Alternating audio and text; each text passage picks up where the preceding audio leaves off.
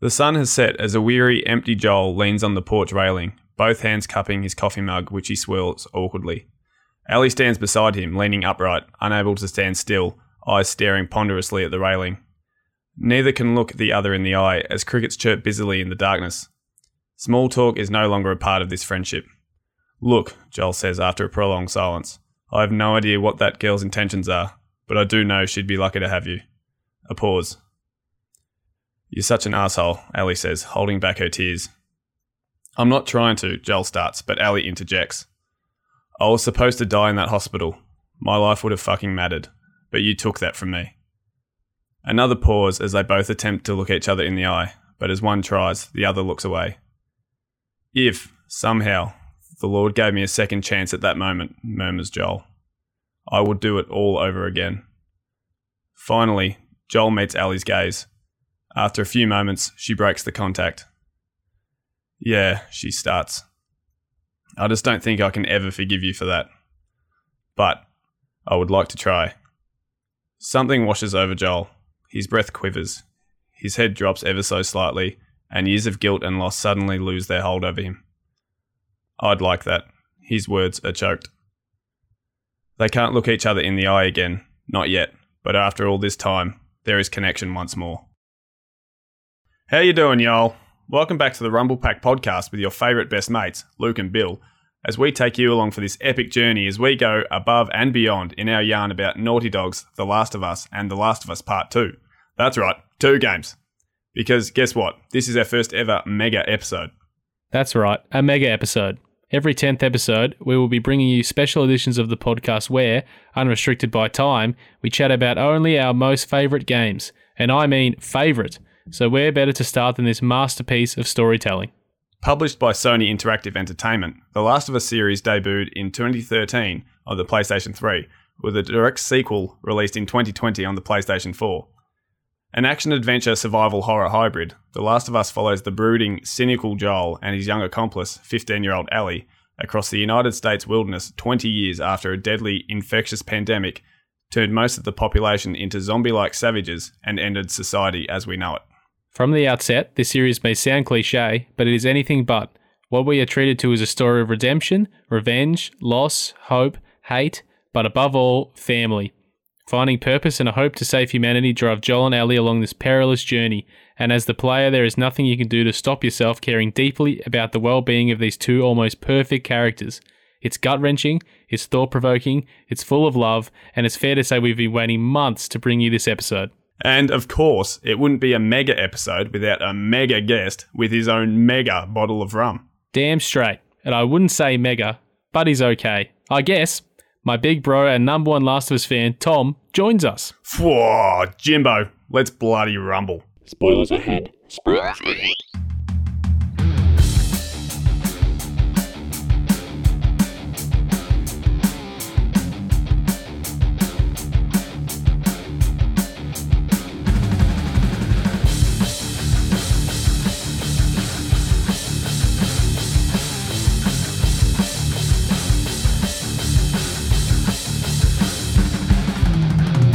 Here we are, episode 10, our first mega episode. Yeehaw! How damn exciting is that? Yeah, a mega. About The Last of Us. Should we quickly just go over what a mega episode is? Yeah. You go ahead. It's every 10th episode, and it's going to be mega, like the Megalodon shark. We're going to talk for as long as we want about our absolute favourite games, game series. Like The Last of Us and The Last of Us Part 2. This is going to be a double-parter. So expect something big every 10th episode. Yeah. So we decided to do these 2 games at once because they flow so seamlessly into the other. Yeah. And how fitting is it? Well, yeah. How fitting is it that we're discussing a game about a pandemic as our own pandemic locks us down again? Yeah, I know. It was only fitting that we went back into lockdown the week of recording this, wasn't it? I didn't even think of that. It's kind of awful. I miss you, Bill. Oh, I miss you. But I tell you who I'm not missing after going up to his wedding on the Gold Coast a few weeks ago, your brother Tom, who joins us. Tom. Yes, he's here. Say hello. Hello, fellas. How you going? How are we all? It's an honour to be here. Welcome to the Rumble Pack, the first ever guest on the Rumble Pack. Yeah, well, it's such an honour. Hello to all the faithful listeners out there.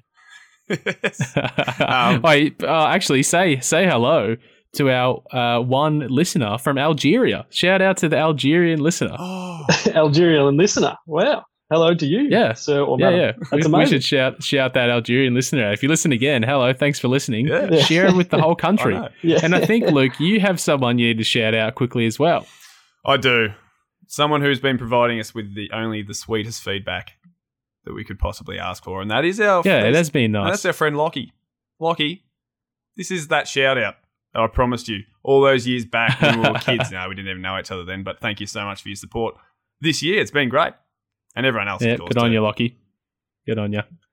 You'll have to yeah, get Lockie we on a are. Monster Hunter episode, the absolute Monster Hunter fiend that he is. No, it's different Lockie. Well, this is a It's different Lockie. Oh, But if we do if we do a Monster Hunter episode, Oh no. if we do a Monster Hunter episode, we'll definitely get Lockie on because he'll know what to say. Yeah, for sure. And he won't stop talking. It'll have to be a bloody mega. Yeah, good value those Lockies.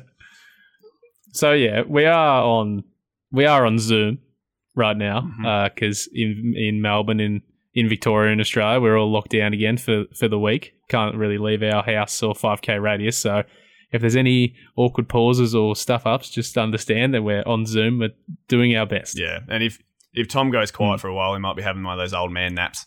So just bear with us as we wake him up. We need a bit Happens of to the be best trying of to us, mate. figure out how Happens to the best of us. He'll be trying to figure out how to put get an application going on a MacBook again for 15 minutes. I thought we weren't going to talk about that. This is what we just went through. Went so smoothly. Before we start, should we check out what we're drinking? Absolutely. So obviously, 'Cause seeing we're as all drinking differently. seeing as Will and I aren't in the same room, we're obviously we didn't want to just buy a whole new bottle just for one each to get through for the week. Cause Yeah. in a 7-day lockdown, that's just dangerous. So we're all going a bit different. Whatever we had on hand, currently have on hand at the time. So I'm actually just going back to Kraken because that's the one I have on hand, and we've already reviewed that. So, Ooh, but you yummy. fellas have something new, and Will, I think you've stepped away from rum for this week. Well, yeah, I've stepped away from the rum. I've stepped into the Jack Daniel's Single Barrel Select Tennessee Whiskey, 45% alcohol volume from Lynchburg, Tennessee. It is really nice. Whiskey. Got onto this through my dad, so thank you, Dad. Oh, Tom, do you have anything to say about your dad as well? He's got a very, very nice beard. And what are you drinking? I've got rum, so I'm keeping up the tradition. It is from Beanley. As you pointed out, Luke, I am on the Gold Coast, and Beanley is a very close neighbour. So it's great stuff. Handcrafted double cask Australian rum. It is. Oh, well. Ooh, yummy. Just from Beanley. Yeah, so we went Who Bundy would've one thought? week and Beanley the next. We're all Australian. Yeah, Support the very local. Australian. I'm still trying to recover my palate from the Bundy. It's been scorched. It was a bit of a scorched earth approach by the Bundy on the taste buds. Nah, it wasn't so bad. It wasn't so bad. That wasn't too bad. Yeah, all right. Well, little cheers to that, Yeah, cheers, fellas. everybody. Glasses up. Here's Cheers, to boys. Little getting out of the house in virtual a few cheers. days, little clink Yeah, on the bottle. clink.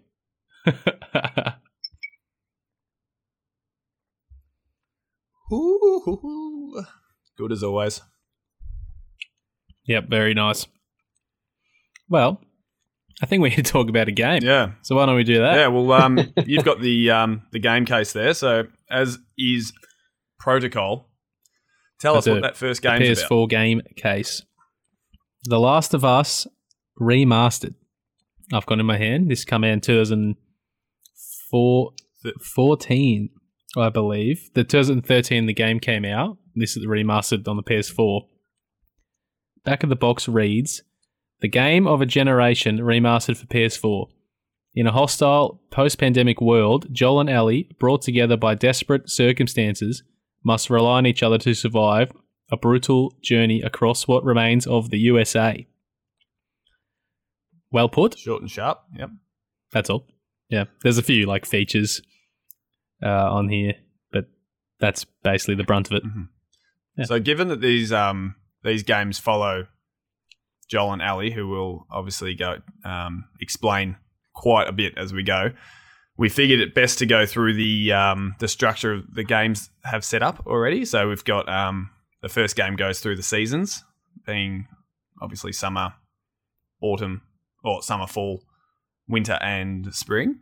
And then the second game follows a bit of a different day-to-day sort of chapter sequence as well. Yeah. And because we stick pretty closely to the same characters, we thought we'd best just proceed through the chapters of the game and talk about how these characters evolve. Because as mentioned in the intro, this game is probably has the richest and most complex character development and I guess progression that we could maybe have seen in video games personally. It certainly would be close to. It is for me. Absolutely. Yeah, it is for me. And that's why especially why we decided to get Tom on board, because this is probably is it your favourite game series, Tom? I know the second one's your favourite game, but does that make the series probably your favourite? And given that you were never, I mean, as far as I was concerned, never hugely into single player games, to like story games to this extent, did this sort of change your outlook? Yeah, this is certainly the story game that I've seen you go the hardest for in my life. Yeah. I think so I didn't play the first one until last year, about 6 months before Part 2 came out. And before that, I think Breath of the Wild would have been my favourite game, without a doubt. Yep. But after that, or before the release of Part 2, I played the first game, obviously, and I thought it was really good. But then after playing Part 2, that would be my favourite game ever. But then I think what made the whole package my favourite was the story continuing through. It's not really the Part 2 sort of finishes the story rather than it's almost not two separate games. It's kind of like one really long game. So I think once I put the two and two together, it sort of made it my favourite package, I suppose, over anything else. And that's why we have to, I think, talk about this in one episode, because it's sort of the second game, the first game, as good as it was, it is actually made better by the second game, which is a really unusual thing to happen. Because you can't talk about one without talking about the other. Yeah, you can't, that's why it's such a special series, and why we obviously chose to do it. Use a mega episode on it, because it's just so like I said, it's just so rich in character, and as we were all looking through different parts of the game through our notes, we sort of, I think, came to even more of a realization about how heavy and just spot on the writing in this game is. Oh yeah, it's such a journey. I mean, both games are such a journey, but I think particularly the first game is such a good talking point, because it takes place over so many months of real time, and you really see the two characters develop and form such a special bond and relationship. But that's what we're about to get into. Yeah. Well, I guess we'll start from the top. So this episode is going to be in two parts, by the way, which you'll notice in your streaming service. You'll see a 10A and a 10B. So 10A is going to be all about the first game. 10B will be about part 2, as appropriate, obviously. So game 1 starts with a prologue, and it introduces Joel straight up, and like through marketing and through the front cover of the game, we know that Joel is the protagonist in the game. So he's recognizable straight away. He's a rugged, bearded 30 or so year old Texan wearing plain clothes. And he just... Yeah, and he's got a young daughter. Yep, he's got his daughter, Sarah, and he comes to sit on the couch late at night, and he's wondering why she's up late, and he's just been on the phone to someone called Tommy, who we soon find out to be his younger brother, and he's told him, "I need this job," and it's a sort of, I think, very quickly sets the scene that he's a single parent, sort of just struggling to make do. But given that his daughter's up late to see him, and she gets him this special watch, which is a bit of a recurring motif throughout the game. We know straight away that he's a very caring family man. But absolutely. we get a pretty good picture straight up of who he is, don't we? Almost instantly. Yeah, we do. It's like, I mean, just the start of the game, you don't really know the characters well enough yet, but you can see that he's a good person. And you can see the relationship that they have, which makes the preceding events so gut-wrenching. But I think just to start the game off, like just to set the scene, Sarah picks up a copy of the newspaper that they have in the house, the Texas Herald, which reads, admittance spikes at area hospitals, 300% increase due to mysterious infection. So like you've just got this lead in of, something's definitely amiss. Some shit's going down in this town or in this country or whatever. And that really starts the game off well. And then we see Sarah waking up the next, later that night or then it's close to the next morning, and she's home alone. Doesn't know where Joel is. Yeah. And I think, because I think just before that, I know she falls asleep on the couch, and Joel, in a really sort of nice touch, carries her up to her bed. Yeah. So again, that sort of reinforces his the love for his daughter, because it's very clearly just those two.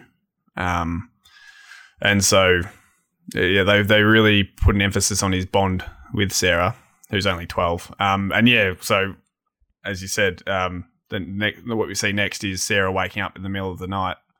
I think there's sirens going in the background or some crashing noises. Sounds right. In the neighborhood. And she's a bit panicked. You walk through. Yeah, she's pretty panicked. You walk through the house as her, and the game has this like really great use of shadows in the darkness to really make her look really small and alone and afraid. Yeah. Like the house is really dark. You can see her shadow sort of creeping up against the walls. And she walks out throughout the house, and then Joel comes busting in through the door. Well, because he's absent. Yeah, she's looking for him. She's trying to find out where he is. Looking for Joel. Yeah. And she watches the news report on the TV in the bedroom, which is the same as the newspaper. It's the news headlines on the TV are talking about what's happening. So she starts to get a little bit suspicious about what's going on, looking out the window and all that sort of stuff. Yep. Yeah. And Joel comes back in, and he's freaking out. I don't know exactly what he says to Sarah, but it's basically like, are you okay? Is everything all right? And Joel's, one of his neighbors, Jimmy, crashes through the glass. And Joel gives him like every chance to, change his mind before basically shooting him, because Jimmy's infected. We don't know exactly. At this point, we don't really know why or what's going on or what happened to him. But Joel gives him every chance. So like you can tell that he really has no idea what the hell's happening either. Like this is such a quick outbreak that even when he sees Jimmy literally bust through a glass window and come at him with blood on his face and everything, he still waits to the last moment to shoot him. So he's a good man and put in a really tough situation. And I think his absence from actually being home and Sarah wandering around, it's sort of and given that he was up late the night before, I think it still sort of paints Joel as a bit of an enigma, like a bit of a nomad type man. Because I think, given that he's got the Texan drawl, like his accent, it's really which is always leaned on now for like being a real dramatic and masculine voice. I think, I guess if it sort of puts him in almost as like the sort of Lone Ranger gunslinging sort of person for me anyway, especially because he's just got the real thick beard, and you sort of think he's gone. You think, is he really like a good parent? Like, what's he all about here already? But and then he comes rushing back in, and you think like, of course, like he just seems like someone who would be involved in a calamity. Like he just seems like someone who's going to be responding to that sort of thing. Yeah. Well, from here, I think Tommy arrives at the house. Is that correct? Yes. Yeah, he pulls up in the driveway. Yeah, pulls up in the truck. Yep. And they get going, and they're driving, to get out of town or to just escape what's happening.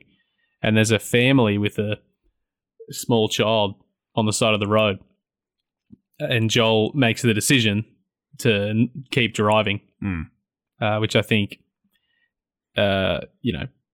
it's a sort of protecting thing because he's so afraid. He just saw his neighbor turn into a zombie essentially.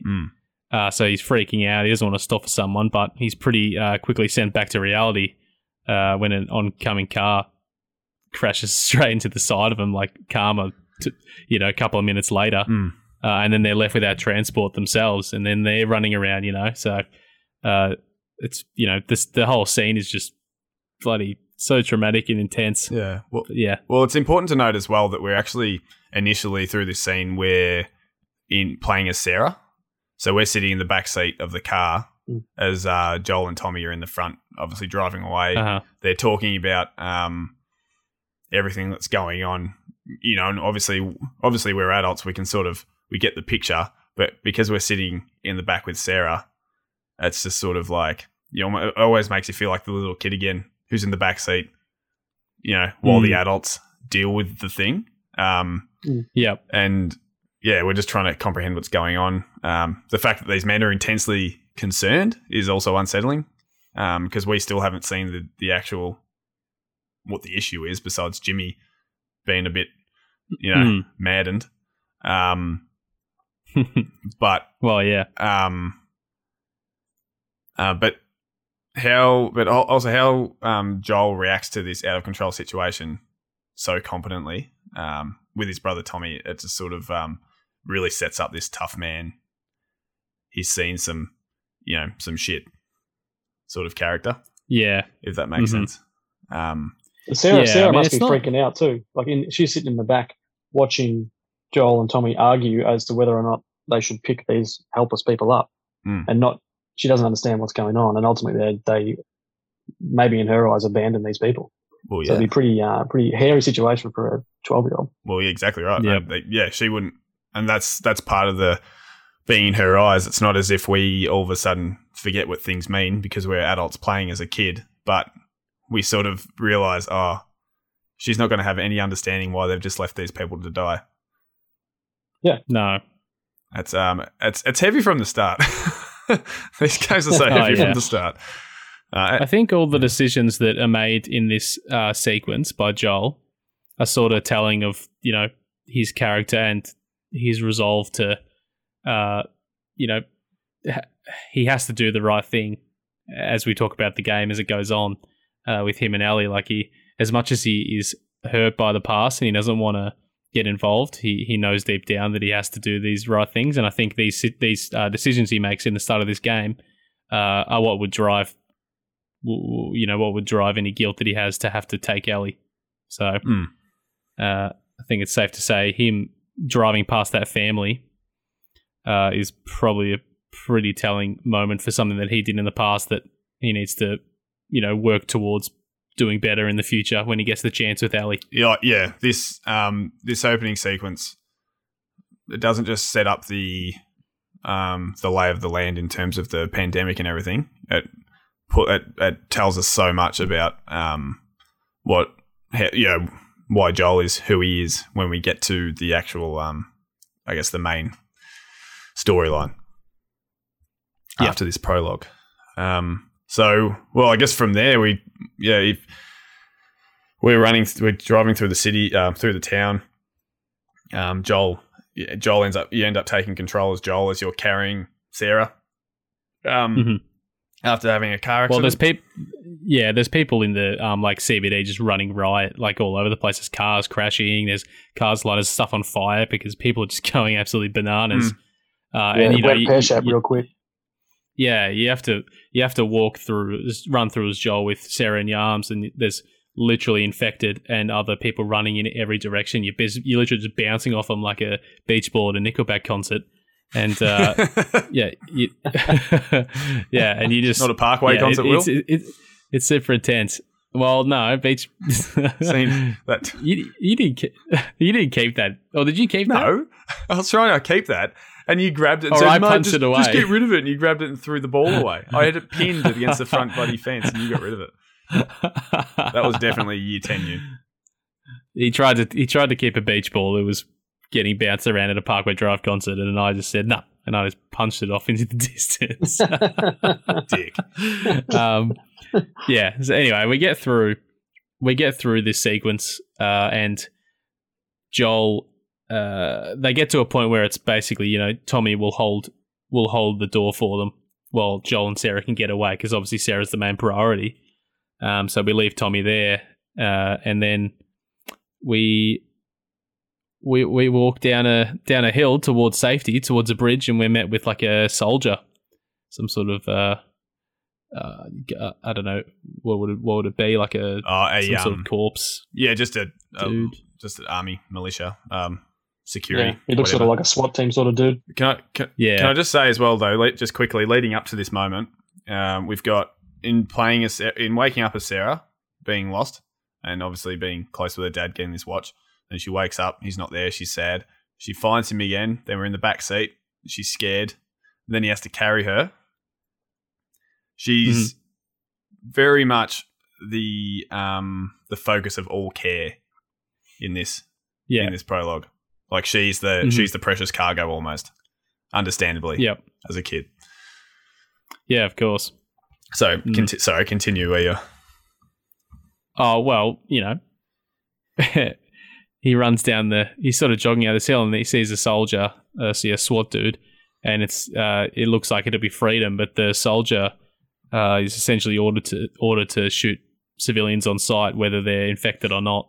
Because at this point they have no idea who's infected, and they don't know how to tell. Yeah, they don't know who's who, and it's breaking out so quickly. So it's just he didn't want to do it really, either, ultimately. No, he didn't want to do it. He does say there's a child back in the radio, but he has to do what he's told, and that because they don't know what they're dealing with, and he starts shooting, and Joel, Joel tries to take cover for her, but ultimately Sarah takes the hit, and in extremely sad circumstances passes away. It's just awful. Yeah. Awful beginning. That's the beginning of the game. And just before we see that she's been hit as well, Tommy comes in late and shoots the soldier.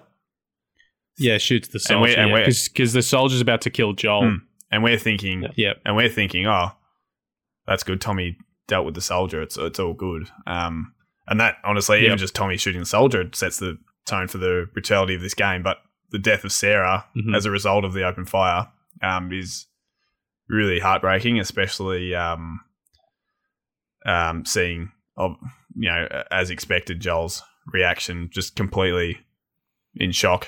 I think this is probably the first time, because Troy Baker plays Joel, and he's easily my favorite voice actor, but he's more than a voice actor. He does motion capture and everything now, but he just nails this scene. It's just just to see him all alone suddenly, like even though Tommy's there, you can just see that Joel's defeated in that moment, as he would be, losing a child.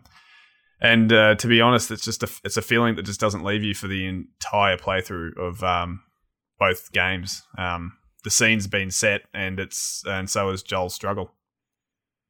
Is this on par with or sadder than the beginning of Ori, or in the Blind Forest? I don't. Because that's it's a tricky question. I think I would put the Ori opening as my favorite because it's everything. But I think because this is all. But we never get it. This is basically all negative. It is. Like it's all going downhill. At least in the Ori opening, there's like a really nice montage of them building a village together and whatnot. This is just all negative. And we get a chance to actually recovering from that. We get answers. And you're right. Honestly, and obviously Sarah can't be brought back. And no, it's just I think it's more final. This is definitely the more miserable one. Ori is just a more beautiful all round. I wouldn't say this is beautiful, that's for sure. Oh no, it's just so sad. Like even watching it back to do my notes, I was getting a bit teary just seeing Joel be so upset, But yeah, and any last comments before we move on? Can I actually just say I'm really glad that we played this recently. I played them both this year, but I'm really glad that we've played this as adults who, can actually connect with things emotionally, and even admit it. Because if we had to play this in 2013 when we were just out of school, or Tom, you were a couple of years above us, but I don't think we had that. I don't know, that sort of sensitivity with these things that would have affected us. No, I'd imagine there'd be a lot of 13-year-olds that would have seen Sarah die and just go, nah, let's move on and start shooting some zombies. Yeah. Oh yeah, we were 19, but yeah, I know. I mean, if we were, we did play it. We were young earlier on. We were basically 13 and 19 anyway. Let's be honest. Yeah, I know we weren't adult mentally. That's for sure. No. We still aren't. I'll just say before we move on, in the after what happens there's a sort of an opening credits section, and there's news reports during the opening credits to state that the vaccination tests that they were running had failed to stop the spread.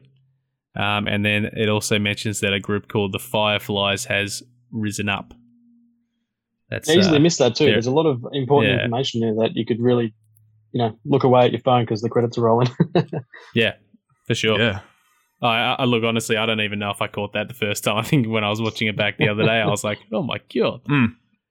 Makes so much sense. So yeah, they tried to do vaccinations and they failed, and the spread it got too large. They couldn't control it. So yeah, that was the end of that. Well, Tom, how do you think that intro? How important do you think that entire prologue is to the both games? Extremely. I won't, go into the same thing as you guys have said, but ultimately it explains a lot about what we'll obviously get into with Joel's occupation and what he does before he gets before Ellie is in the picture, or even further down the line into the second game. It sort of explains ultimately his daughter was murdered by a government official. And he doesn't exactly carry out the rest of his life as a law-abiding citizen. So he seemed like a pretty happy sort of dude at the very start with Sarah on the couch with the watch, but it's completely flipped a lot from there. You're right, actually. I know it's something I didn't think about. It sort of really sets him up as an anti-establishment sort of character, doesn't it? Yep. Yeah, he doesn't have much respect for. It's important for a lot of ways. Yeah. Yeah. Well, which kind of makes it a bit strange that he's not that pro Firefly either, because they're sort of running underground against the authority, and he's sort of not really into that as well. Yeah, but don't know. Comes back to he's the Lone Ranger, as Luke said before. Well, I think he's just too burned. He's just too burned by society and what happened. That I think he's just stuck. He's just stuck on his own. Yeah. So But yeah. So we go. It leads us into summer. Yeah. So this leads us into the summer chapter or act of the game, and this is 20 years later that we fast forward. So we're in Boston, coming up from Texas. 20 years. Yeah, I know. Yeah, massive jump. Yeah. How old is this guy? He was early 30s. Years. Mid 30s to start with. Now he's mid 50s or early 50s. Yeah. So now we're in Boston. Obviously, 20 years on after a pandemic's hit. That's very post-apocalyptic. Everything's pretty overgrown.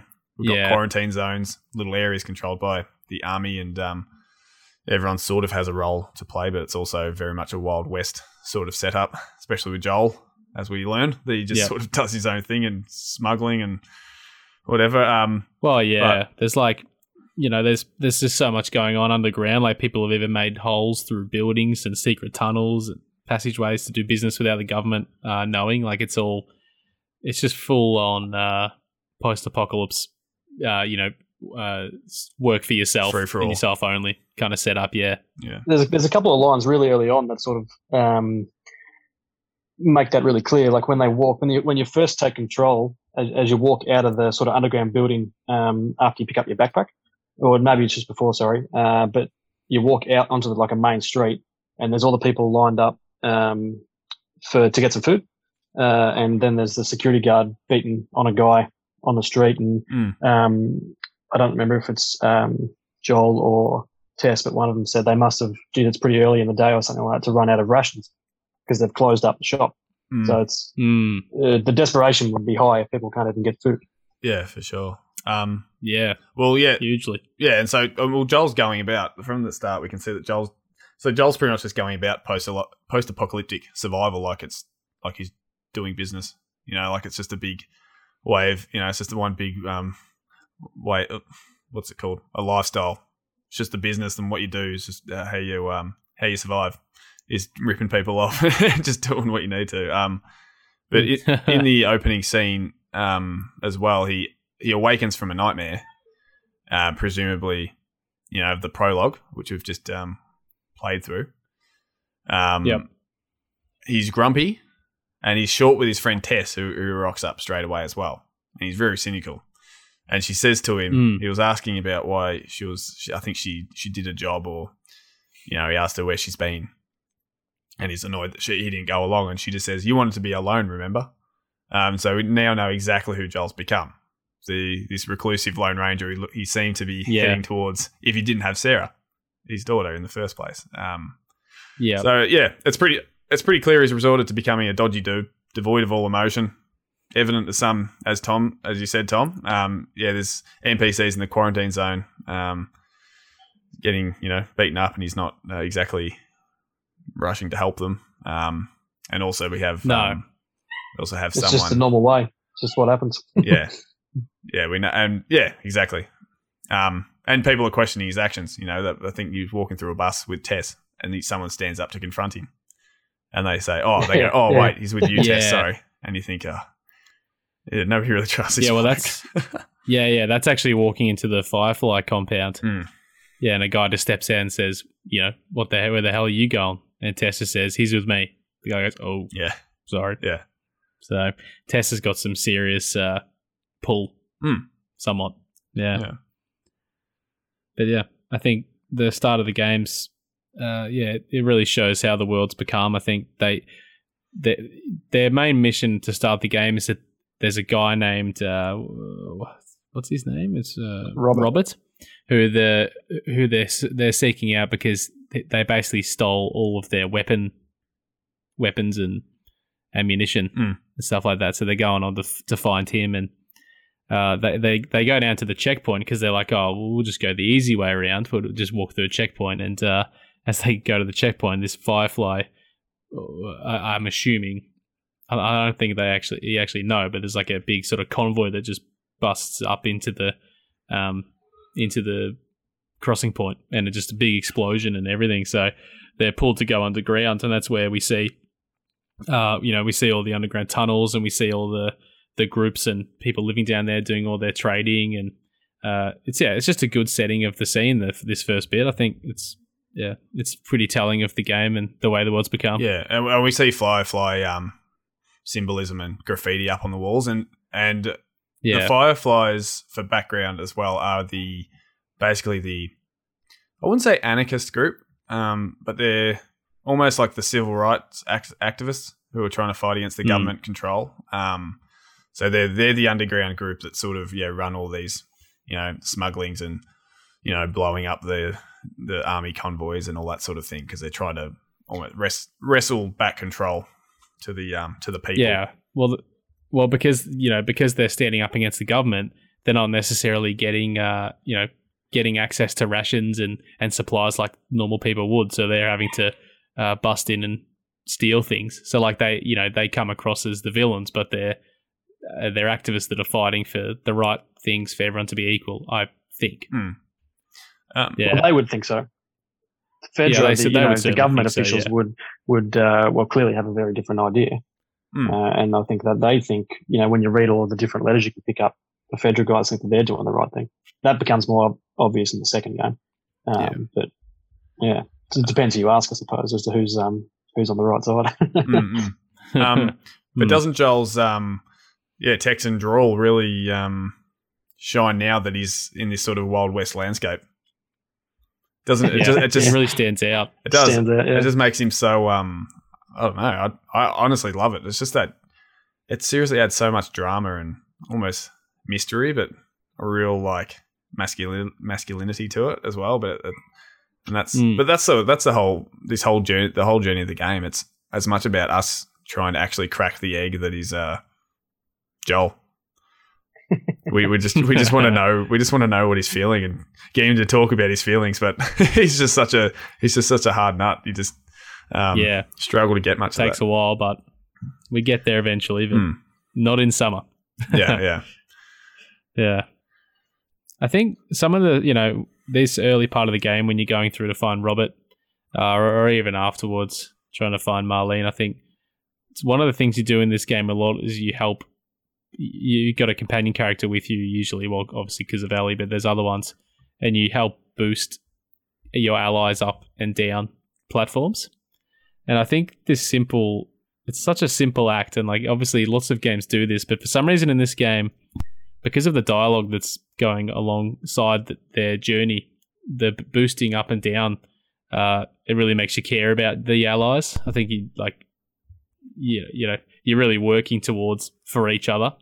And I think in this first part, I think without that, Tess would just be a random person. But because you can see her and Joel really working together, you start to care about her pretty quickly. And it's not just Joel being the big tough man doing it. Like the very first time you do it is Tess jumps up and pulls you up. Tess reaches down before you come out, so they actually seem like a team. Yeah. No, that's it. Yeah, and that's a good point because it's very much a survival in numbers sort of environment. Yeah, and you need your allies. Yeah, and it's only a small, a very small minor detail that we're used to now. Or obviously this came out 8 years ago originally, and it was with BioShock Infinite, which both came out in 2013. This was the first real companion-centric game. And we get heaps of that now, but we just actually hearing it, actually seeing it, working with an NPC is really huge to setting the mood of how you feel about the game. So that's why we weren't playing The Last of Us in 2013. Still playing BioShock Infinite. Yeah. Oh yeah, that's where our minds were. That was essentially a versus. I remember looking at the Game Awards for that year and seeing Last of Us beat Infinite. And I was like, damn it! I was like, damn you, Last of Us. I almost didn't play it out of protest. Yeah, I mean we had 360s anyway, of course, but good games in 2013. Yeah. One of the things you do in this first act as well on your way to the Fireflies is you have your first experience being in like a building basement where there's lots of spores active, lots of spores and I guess smog or like layer of smog and stuff that it's really claustrophobic. They got to wear masks because they can't breathe it in. It'll kill them, or they'll push them to turn. Or I'm not sure. It's like a fungal disease. So there's spores and that release literally the basically the pollen of the fungus, and if they inhale it, that's how they get infected. Yeah. Yeah, and you can see how bloody thick it is. Like, we're not up to Ellie yet, but then we'll talk about it later on. But I think, this early part of the game, it's thick spores, and it's just hectic down there, and it's so quiet. It's really dark. You can just hear the sound. The infected in this game, they do in part 2 as well, but I thought in particular in part 1, you can really hear them like tremoring and panic, like being like I don't know what the right word is, like tortured almost. You can hear them around they're like suffering. You can hear them like weeping. Yeah. And it's like, God, it's so awful in this game. It's just so damn awful. I think in part 2, because there's more human-based enemies, you don't hear it as much. But in part 1, it's really hectic. Yeah. Especially early on when you're tiptoeing around not wanting to get caught while you're still trying to get that. Oh, yeah. Well, when you play a game like this for the first time, you're such a wussy when it comes to these sections. You don't want to go near anything. Yeah. So, like, you're just tiptoeing and crouching around the walls, and you can just see them, standing there flipping out because a lot of them are, especially clickers are blind, but they can hear you, and they have this awful clicking sound that they do, and they're just standing there, just it's. And they bark. I think when people, Yeah. I think when people think about The Last of Us, you don't really, and us too probably, you don't really think about these segments between the story, because the story is not really about the infected, is it? The story is about, a sort of father and daughter kind of relationship, and these parts in between are actually so intense to play. The gameplay is like so deadly. You never once feel like survival's easy. No, not at all. The early on section when you first go into those rooms, like you're talking about, Will, without realizing it's 20 years of neglecting, or the result of 20 years of conceding defeat on fixing this problem. So it's every single building you go into outside of the quarantine zones are all overgrown and smoggy and filled with infected people. Like, it's crazy. Yeah. Yeah. How's Winston going, by the way, Will? I think you better introduce Winston to the family. Just quickly. I don't know what he's doing out there, for God's sake. I heard it before. I got a puppy named Winston, and he's 10 weeks old. Cocker spaniel. He's out in the living room. He's Cocker spaniel, yeah, big flappy ears. He's currently out there making an absolute ruckus, and I don't know why. Maybe he played The Last of Us last week and wants to come in and have a chat about it. Yeah, maybe. Well, yeah. I mean, look, he's been there for a lot of the ride for Batman lately in Resident Evil Village. So if we do a podcast about that, I'll get the special comments for sure.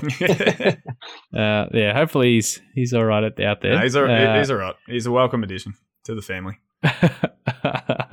I wasn't sure if you could hear him because I was looking at the sound waves and it wasn't really picking up. But no, he's all right. That's nice. No other game gives me such a sick feeling when you watch your character, like, so you're playing as Joel, or, we'll talk about it in part 2 as well with Ellie. It's probably even worse there. No game gives me such a sick feeling when you're watching your character choke an enemy out than this game. It's so bloody drawn out. Like, it takes so long to get them down there, and that you can really see the enemy really struggling. Oh man, it's really awful. Yeah, especially when you're moving the camera around trying to see where the next one is, but then ultimately all you end up doing is focusing the camera on the infected that you're choking's face, and it makes it 10 times worse. It's terrible. It's actually terrible. Yeah. And on the way to finding Robert, Joel and Tess fight essentially like 3 waves of human enemies in different locations, and you do a lot of sneaking around and a lot of choking, and it's you learn pretty quickly that these guys it's all business. They'll do anything. They'll just kill. It's a pretty psycho world this game is in. Yeah, it's brutal. It's terrible. Because there's other post-apocalyptic games out there, but I don't think any of those games have the I don't think in any of those games the characters have the desire to just kill others if they need something like this game. Yeah. It's another level of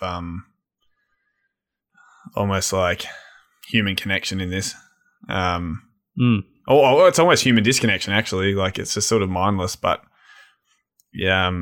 as we'll see as we progress through both games, every single thing just about weighs in on the character, on each character. It's really it's heavy for us, but it's because it's heavy for the character, and they actually convey that so well. It's not like we're just getting slammed with gruesome violence and it makes us sick in the stomach. It's actually what that act of violence does for the character that makes us will affect us.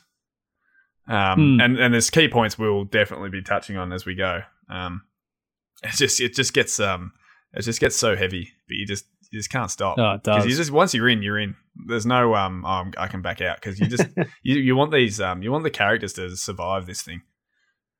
Yeah. And particularly when you meet Ellie.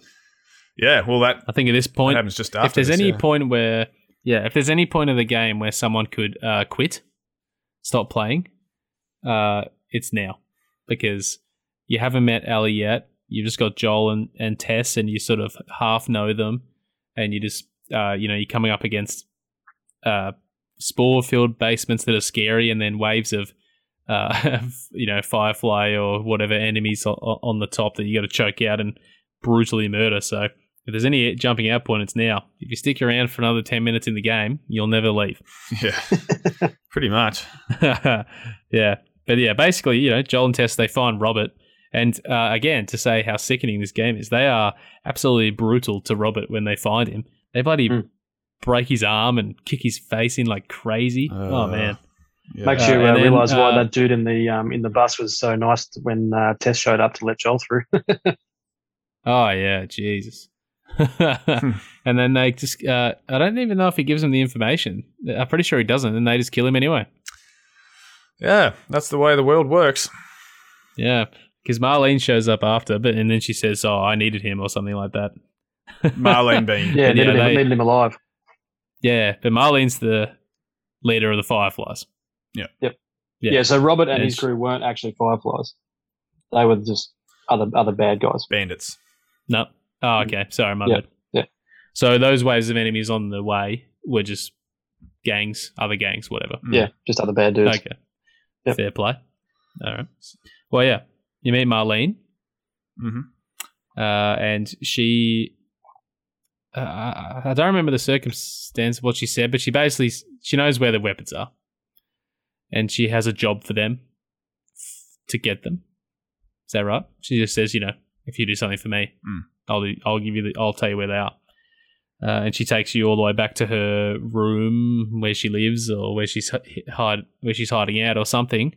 And we meet a little girl named Ellie. The package. The package. Who is the package? Needs to be delivered. In exchange for the weapons that Joel and Tess want. Yeah. Yeah. And they're quickly thrown together, Joel and Ellie. Yeah, she's lippy. Yeah. She's lippy. She's lippy. She's savvy beyond her years. She seems like she's tougher than us, that's for sure. And she's 15 at this point. Yeah. And we know straight away that Joel's going to have his hands full, that's for sure. Yeah. Well, Joel didn't want to know about it. No. He tried to get out of it. And he can almost... both of them. Both of them want out of it. Ellie immediately says, Marlene says, "You're going with him." And Ellie says, "That's bullshit. I'm not going with him." Like, straight away. Neither of them want anything to do with each other. No, and I know it's for two different reasons as well. Ellie doesn't want anyone to care for her because, as we sort of learn throughout, it's more... we'll learn. We learn later why she doesn't want people to sort of care for her, why she doesn't want to depend on people. But at this point, we can just see that Joel's almost hesitant because he doesn't want to have to be stuck caring for someone because of what happened to his daughter. We can straight away just see that this having a girl that reminds him of his daughter is just a big no-no. Of course, it doesn't take much at all to see it. I think everything all of his decisions and whenever he acts in certain ways, I think there's always a deeper meaning. Like it could, on the surface level, it could just be like, "No, I'm not doing that. It's too dangerous."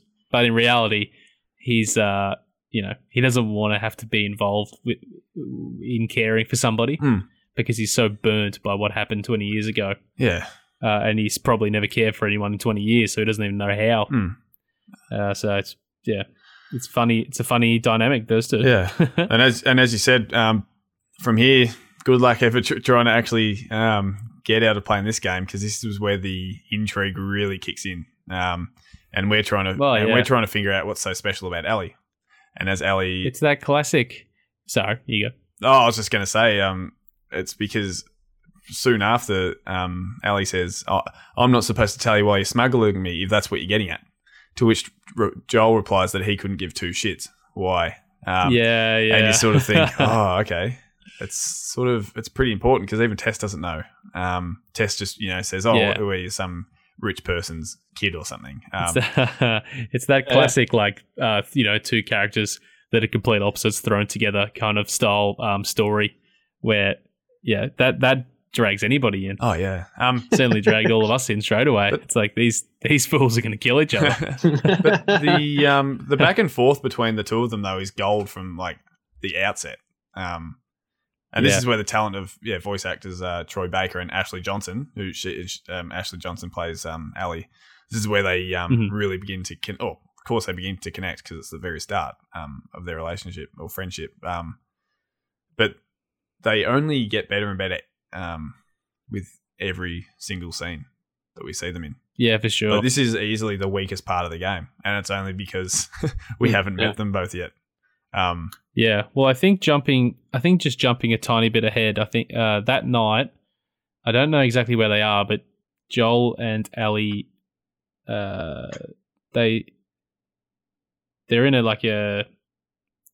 room and they're going to sleep. So they're in a room and Joel is like, I'm going to sleep, do whatever you want, basically. And he wakes up and they have their real sort of first moment together where you can see some slight intrigue in each other. Ellie has been watching him while he slept and she sort of shows signs of her age and says, it couldn't get any worse out there, can it? Because she's been looking out the window. And, a young child would say that looking for answers, and Joel's a mature, fatherly man. And she's, asking that because she feels comfortable around him somewhat. And then Joel immediately replies, what the hell do the Fireflies want with you? So the intrigue is there and the connection begins at that moment where they're slightly interested in each other's story. Yeah, yep. Ellie's looking for like a companion, parental figure, because we don't know at this point that she's also been burnt a lot by things in her past. And then, some of Joel's fatherly instincts start to kick in. And that's where the story really kicks off with those two. Oh, and on that night, in that first night together, Ellie tells Joel in just a passing comment that his watch is broken.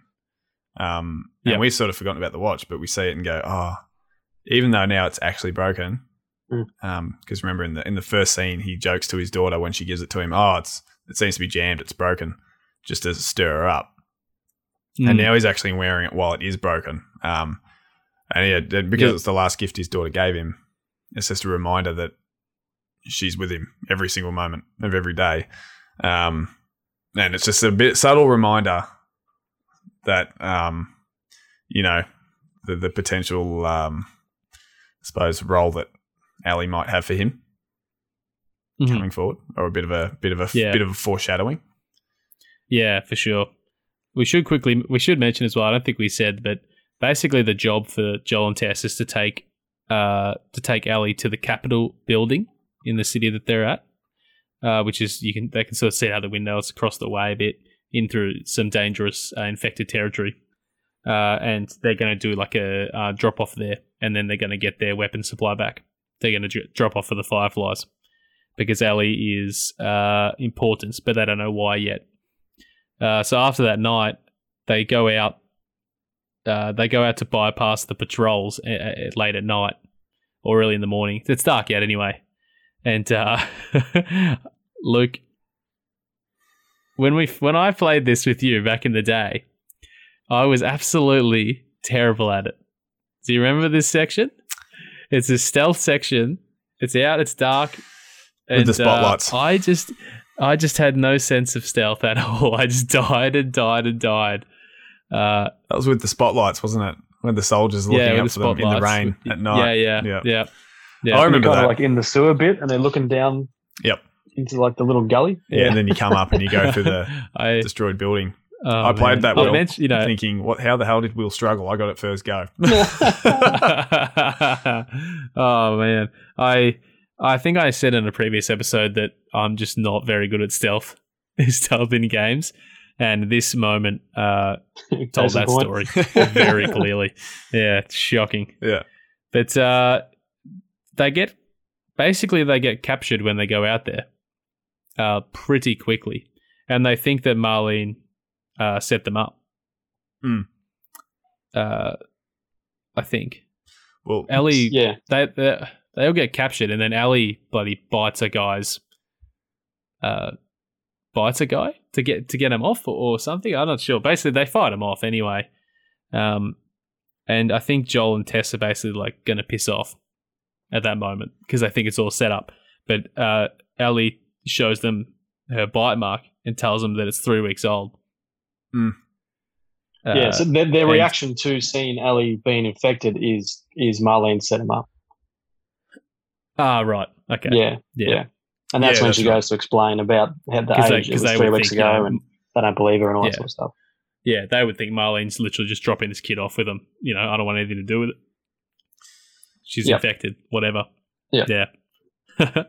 Well, yeah, and we, and I think we're steadily seeing this Joel and Ellie relationship. It's very father-daughter from the start as well. He's very much just telling her to fall in line, and she's answering back and all that sort of thing. It's pretty endearing from the start. But Joel's trying to cling on to this complete lack of sensitivity, especially when he says, "Let's just hope there's someone alive to pay us as well." In exchange, in exchange for Ellie. But yeah, when we find out Ellie's true purpose and value, when she shows her bite mark, and she's it's sort of insinuated that she might be humanity's only hope. Mm-hmm. So there is a fair bit of weight in there. Well, it's certainly not what anyone would expect. No, like not just Joel and Tess. Like I don't think any player would expect that. No, the story to go that way. It's more than just father-daughter repeat. Like it's literally there's something serious going on here with this little girl. Especially for those who listened in on the credits, and it talks about those the trials and things like that they couldn't come up with anything that actually worked. Yeah. So for the first time in 20 years, they've actually got something that might work. Yeah, for sure. It's a huge moment. And then Joel doesn't want any of it though. No. Joel's still like not having him, and Tess does feel for her a little bit and gets him going. Like let's just do the drop off. That's the least they can do, kind of thing. I think at one point Tess says, stay focused. We're almost done. And Joel just says, yes, ma'am. I think Tess is the wearing the pants in this trio, no doubt. Well, if she wasn't there, the way Joel is at this point, he probably just would have left her there. Well, quite frankly, Joel would have either left her there or potentially shot her. Honestly, like I don't, because he's just he's so. Or probably just walked out of the room when he saw that. When he was asked to take her. Yeah. Oh yeah, for sure. Even before this moment, he would never have even gone. Yeah.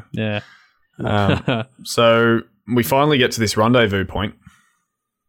Where they're meant to meet the Fireflies and pass Ellie off and get the weapons and everything, and everyone's dead or not there. No, not there. Yeah, one or the other. No one's there. No, it's empty. It's pretty much empty. Mm. And that they'd gone through a few. There was a few sections before this with clickers, and I think that's actually the first meeting with clickers in this section. But anyway, a bunch of run-ins with infected and whatnot. And Tess reveals to Joel at the Capitol building that she got bitten on the way. And that's basically, she's going to go out fighting. She's not going to turn. So any of the feds coming after them, she'll hold them off while Joel and Ellie can go. So Joel's,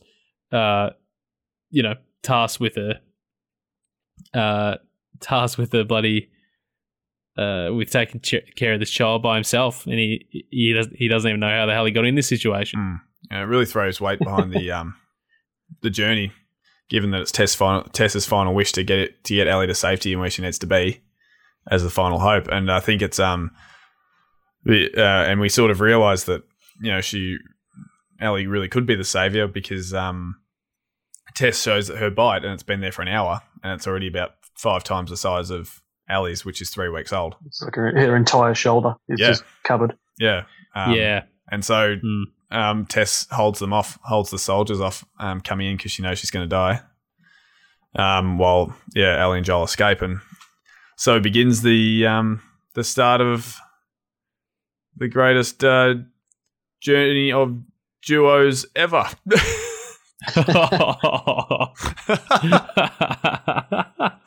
Big call. Right. What do you reckon? I mean, it probably is. Let's be honest. I can't think of anything off the top of my head. Monday Mario. You might have Kratos and Atreus coming after you, mate. Yeah. With his big axe. Ooh, good call. Yeah. Good call. Shortly after this too, just quickly, past the Capitol building, Joel and Ellie are going through some spore basements, and Joel sees Ellie breathing without a mask, which sort of reveals that she was telling the truth about her bite, because Joel is like, "What the hell?" Yeah. Obviously, of course, anyone would be. So that's a big moment for them too. I think that sways Joel in the direction of being, doing the right thing. Mm-hmm. Yeah. Well, anyone who inhales spores dies almost, not instantly, but very quickly. Yeah. Well, yeah. And, past that as well, I think the first game is such a like a really well-written narrative about a father and daughter, and the moments from here on, we get to see Joel and Ellie just traversing the land or to get to the next objective, and just hearing them talk to each other. I think that's where the writing shines, and you really see the relationship bloom as the game goes. Because from here we go to basically to find Joel's old, I guess, friend, or there's a guy that owes him a favour named Bill, and he's got his own town out where it's all booby-trapped, and he lives out there by himself. So they're basically like, let's go see him because he can get us a car and we can get the hell out of here. And we do a bit of, there's lots of great dialogue on the way. That's what I'm trying to say. Yeah. Well, and Ellie says along the way as well that she didn't, I didn't mean for this, blaming herself for Tess's bite and, the death of Tess. And it's just, it really sets the tone early that this is like by no means a guilt-free journey. I personally expected Tess to die, so I wasn't shocked by it. But it was a great sacrifice to get things going, because I knew that this was going to be Joel and Ellie's story. But yeah, it really just sets off this whole journey of everyone is feeling guilt for something. Yeah. And it's just... Well, there's not really many things you can do in this world other than kill or be killed. So everyone's got guilt. Everyone's got guilt, and everyone's running away from their past consistently. Well, that's why. So then, yeah. Joel wants to get rid of Ellie so badly still, even if he likes her. It's almost because he likes her and sees her as a good kid, he wants to get rid of her more and more. But yeah, then we meet Bill. We find our way out of town, find Bill, the old paranoid Trappist and tinkerer. Well, there's a great segment when you get into Bill's town where Joel walks over a trap and he gets hung upside down in a garage, and Ellie doesn't have a weapon, and you have to shoot infected sprinting at Ellie with your pistol while being upside down. And it's that's an awesome moment just before you meet Bill, because Bill basically shows up after that and he's all pissed off because you set off his trap. But that's a really good moment. It's really hard to shoot upside down as well. Yeah, it is, isn't it? All the You're controls are swaying inverted and Well, it shows what the it really captures what the pandemic's done to people. Like it shows Bill's, because we go to this town to try to find a car to get away from Boston and everything. I think that's why Joel remembers Bill and goes, "Oh, I'll go find Bill because he had a car and he can help me," and all that sort of thing. So that's why they go to this outskirts sort of town of Boston. But yeah, Bill's just he represents true isolation. And Ellie really gets stuck into him too. And her strength and courage in this sort of passage is really impressive. But she just really gives it to Bill, who's this really old bloke who you just see, even more than Joel, you think, he's capable of just killing anyone. And she just gives it to him. She just gets stuck into him. It's so good. Yeah, it's really funny dialogue, that. Yeah. But Ellie's grown up in this world. She doesn't know. She doesn't have any sense of boundaries or anything. So she just lays into his bloody fat guts straight away. Yeah. That's all right. About the portions. When he does that, there's probably an important thing that happens without anyone really realizing. Because up to that point, Joel has done nothing but bark orders, and when Ellie starts going off at Bill, and Bill starts to tee off back, instead of barking at her like he had up to this point, he just sort of calmly tells Ellie to be quiet and then starts to talk to Bill to try and shut him up a little bit. So it's kind of a shift in Joel's tone from just being a Mr. Cranky Pants the entire way to actually calmly settling down a situation. Like a parent. Yeah, that's a good point. Yeah, nice. And Bill, Good pick up. Bill's a really good character. Bill's a really good character here, I reckon, for his brief stint. From finding Joel and Ellie to finding his from saving Joel and Ellie, to saving Joel and Ellie, then going on to find his dead partner in Frank. Which clearly bothers him. We gained some really good insight into how even after 20 years of a pandemic, these people are still they're still not used to the loss and heartache of everything. No. Every death, and that's what I was saying. Nothing's gratuitous in this game. Every death, it just has some weight to it for every character. I will add though, you said Bill is a really good character throughout, which he's well written character. Mm-hmm. But as far as him being a good, helpful person, he is. But he owes Joel big time for something. I don't mean a good person. So he's doing it because he owes him. Yeah, I don't mean a good person. Just a good character, a good mechanic. Yeah. Story there's a lot of stuff that a literal mechanic. What, Tom? Sorry. There's a lot of stuff that you find in his town, like notes and stuff that you can read that were from Frank that suggests Bill is in fact not a very good guy at all. Oh yeah. So it's sort of he's, as you say, he's only doing it because ultimately he owes someone else something. Yeah. And there's a few notes that you pick up from Frank that suggest that he's not the best sort of dude to hang around with. You couldn't be much of a good guy to booby trap an entire town just for yourself. You'd have to be a fair twat. Yeah. So, yeah. I think this bit's, it's pretty small. You end up getting a car and they drive off to Pittsburgh. But the only major bit in this is you fight a bloater for the first time in this section in the school basketball court gymnasium or whatever, and that's super intense. Bloater's like a big sort of fat. I don't know Bloated how do you explain it. Big bloated infected, infected who just comes after you and hurls stink bombs at you pretty much. Yeah, then explodes. Yeah, so that's a pretty good fight. And it's Joel on his own. I think Ellie and is that all three of them are in there. Ellie doesn't do much. Okay. Bill sort of talks a lot.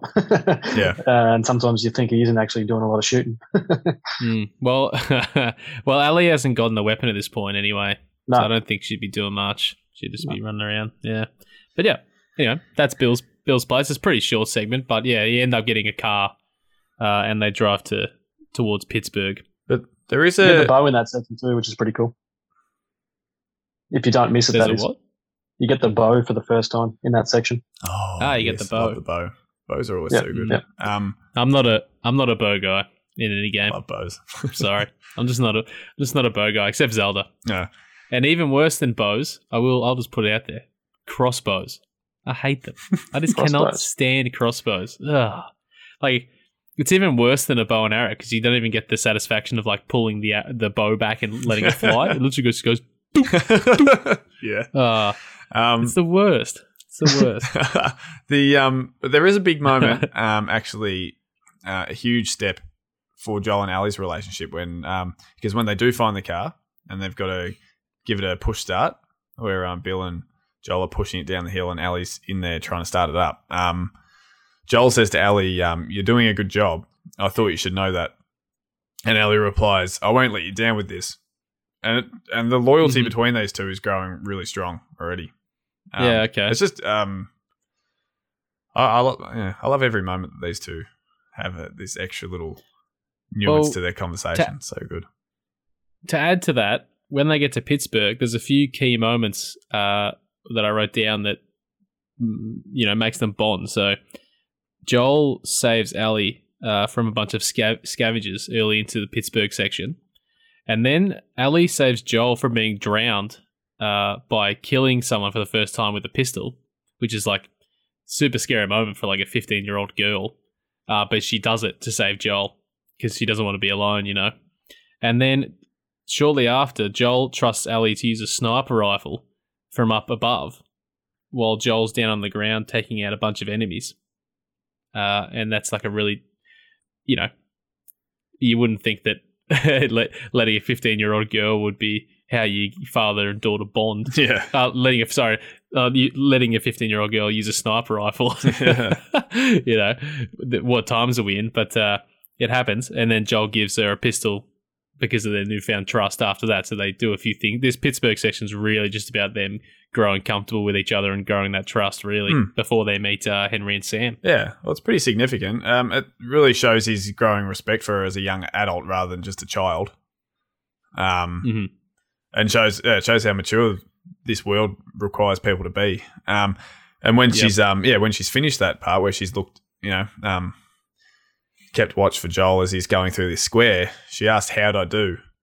And Joel's only response is to simply give her a handgun, which is a bit bigger compliment than probably he could have said because, well, yeah, and he tries to tell her to be careful, like a caring parent almost, and she just tells him that she just says okay.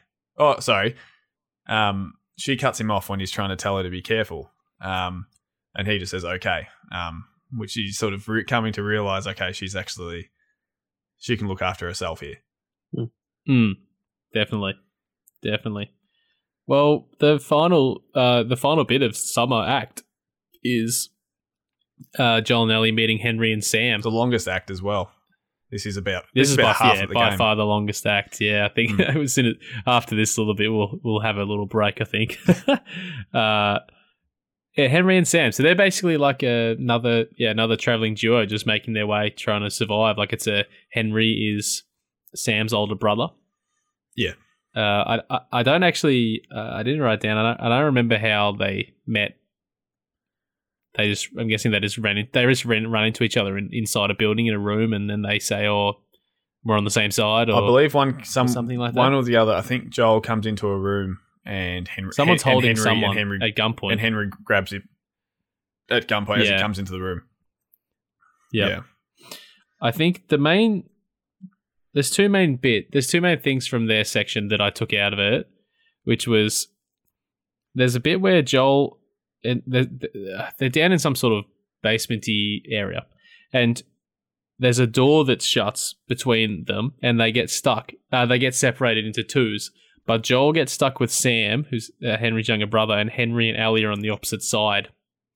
And both of the parental figures in this situation are they're extremely concerned. Of course, Henry would be concerned because Sam's his little brother, but the concern on Joel for Henry to keep Ellie safe is huge as well. Yep. So I think coming out of this Pittsburgh section where you see them really bond, you see them in a situation where they're torn apart, and it breaks Joel's heart basically.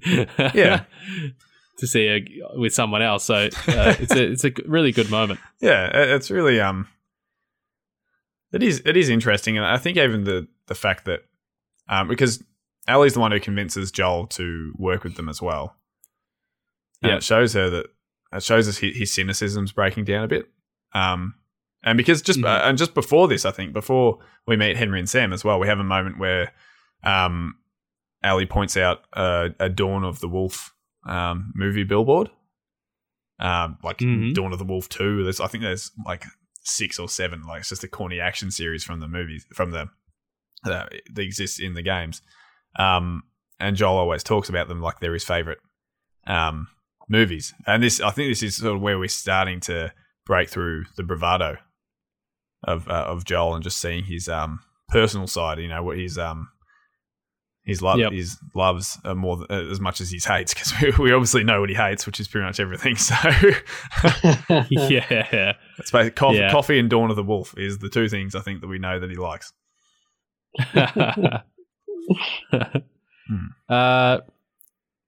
So past that, getting towards the end of summer, the very end, Ellie, they're sort of hiding out in a hotel room or something like that, and Ellie and Sam are in a separate bedroom, and Sam asks Ellie what she's afraid of, and Ellie says, "Being by myself, I'm scared of ending up alone." I thought this is a really key quote, because she has an immunity to turning infected, but it still shows her vulnerability that, surviving is more than just surviving. It's about having a meaning. Yeah, and having family. You know, and I don't think Ellie believes she'd have any meaning if she was by herself, because she's always struggled and she's always been alone in certain ways. So it's I just thought before we end out the act, that's a really key quote. Yeah, from this act, and she's never had family as well. Like, no, I think it's something I was alluding to earlier, but I think she says a bit later on. But she really sums up like her fear of, I guess, people that care for her. Because she just never seems to have had it. But there's a really great mechanism that Henry and Sam bring to the table as well. Especially Ellie's relationship with Sam, who's the youngest brother, who's roughly Ellie's age, maybe a year or two younger. I'm not sure. But she's finally found a friend her age to spend time with. She seems like, happy. She's having a bit of banter and learning things. She's a bit more crass and like crude than he is. Of course, she's got like the bloody mouth from a sewer. But she's finally found a sewer. Yeah, I know. Why'd I bring sewers up? She's finally found an opportunity to be a child, act her age. But yeah, and like you said, they discuss their fears, and it really painted this picture of how this world is not for kids at all, or for happy endings. It's really warming to see, even if Henry wants Sam to be a bit more mature, but we just really want them to. We actually sort of, in seeing Ellie finally be a child, we just really want them to have this moment where they can just be kids. Yeah, and it's so quickly undone when they wake up the next morning. It is. So Ellie walks in. They're all up, and Sam was sleeping in the other room. Actually, he does. Sam does. It is revealed that he was bitten the night before they go to bed. He looks at his arm. He pulls his like it's on his calf or something. He pulls his pants up a little bit.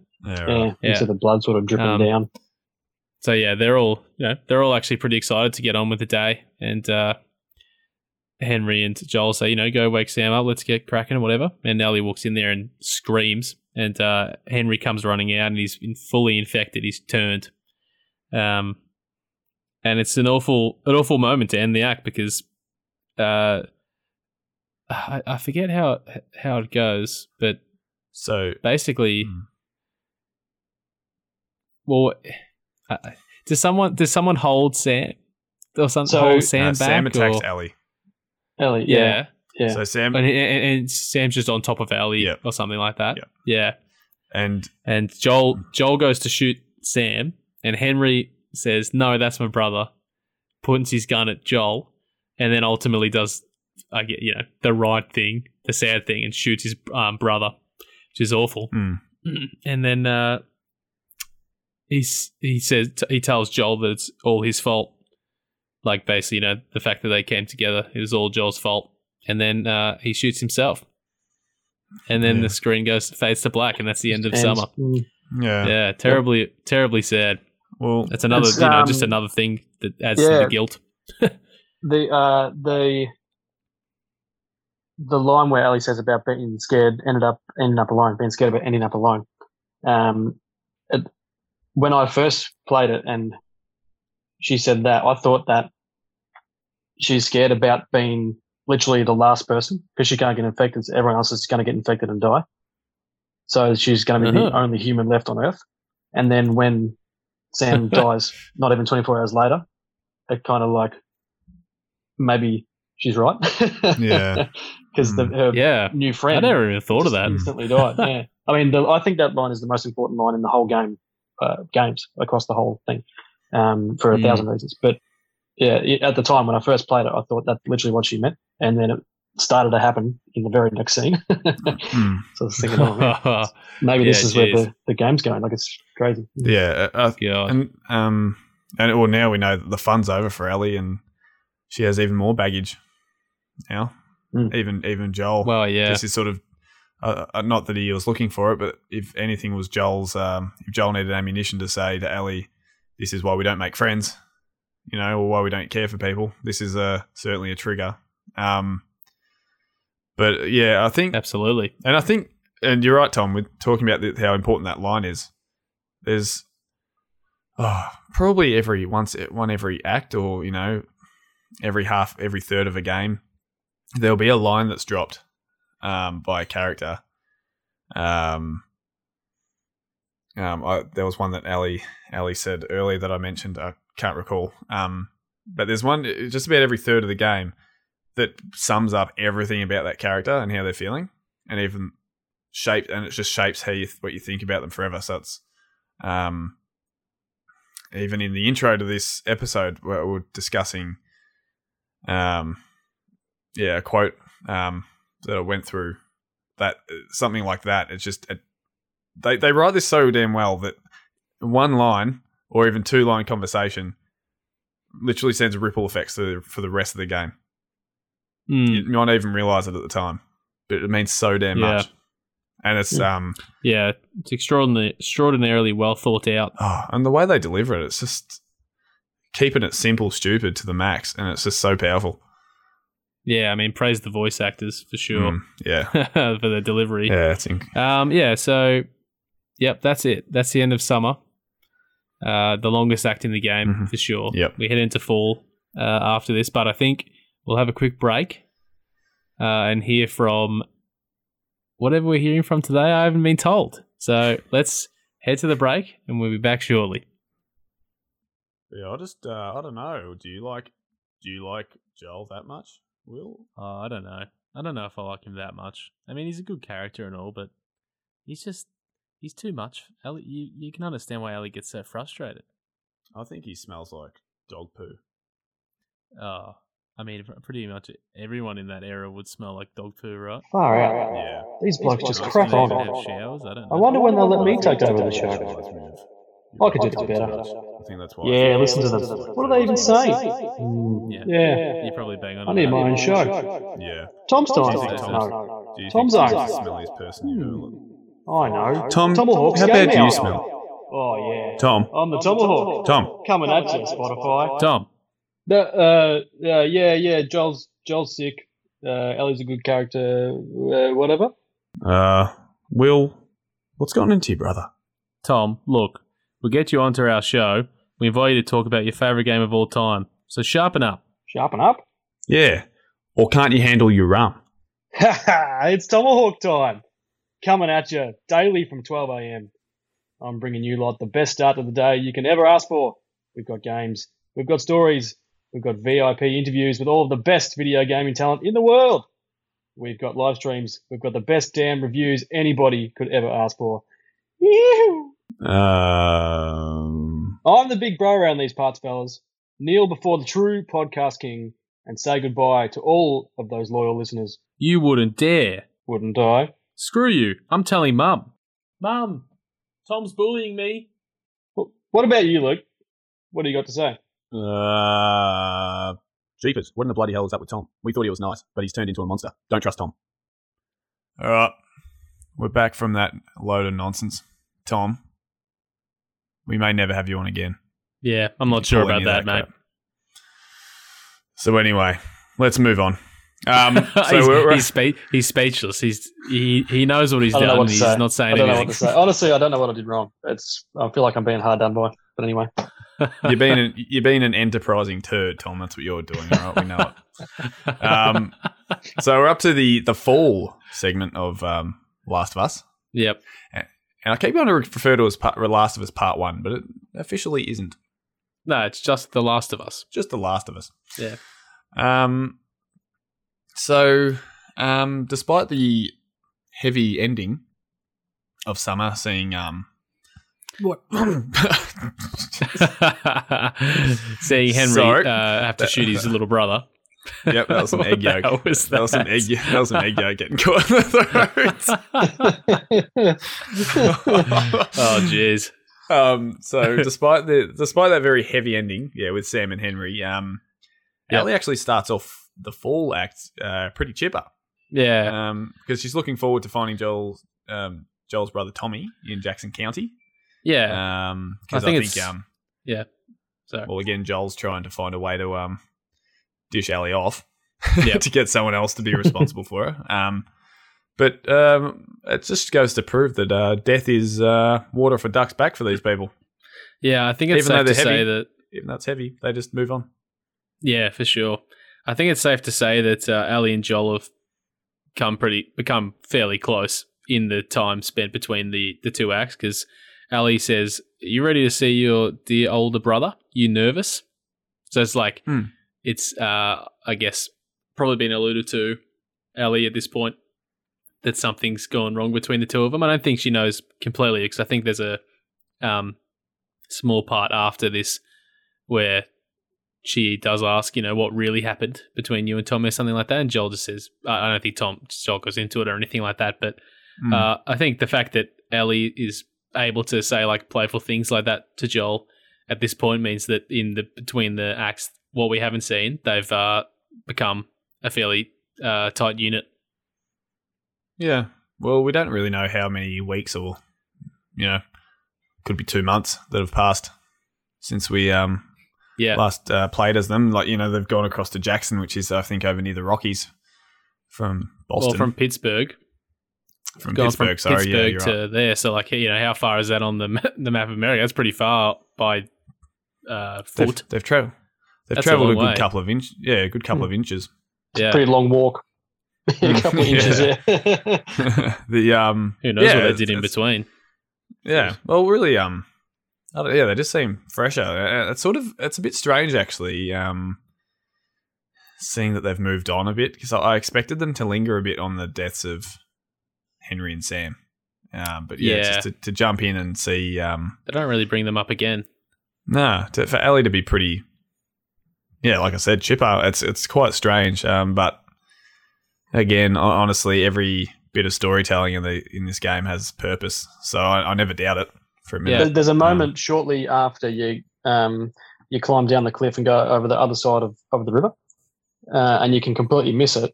But as they go up the top, to the left, you kind of got to go down past the tree.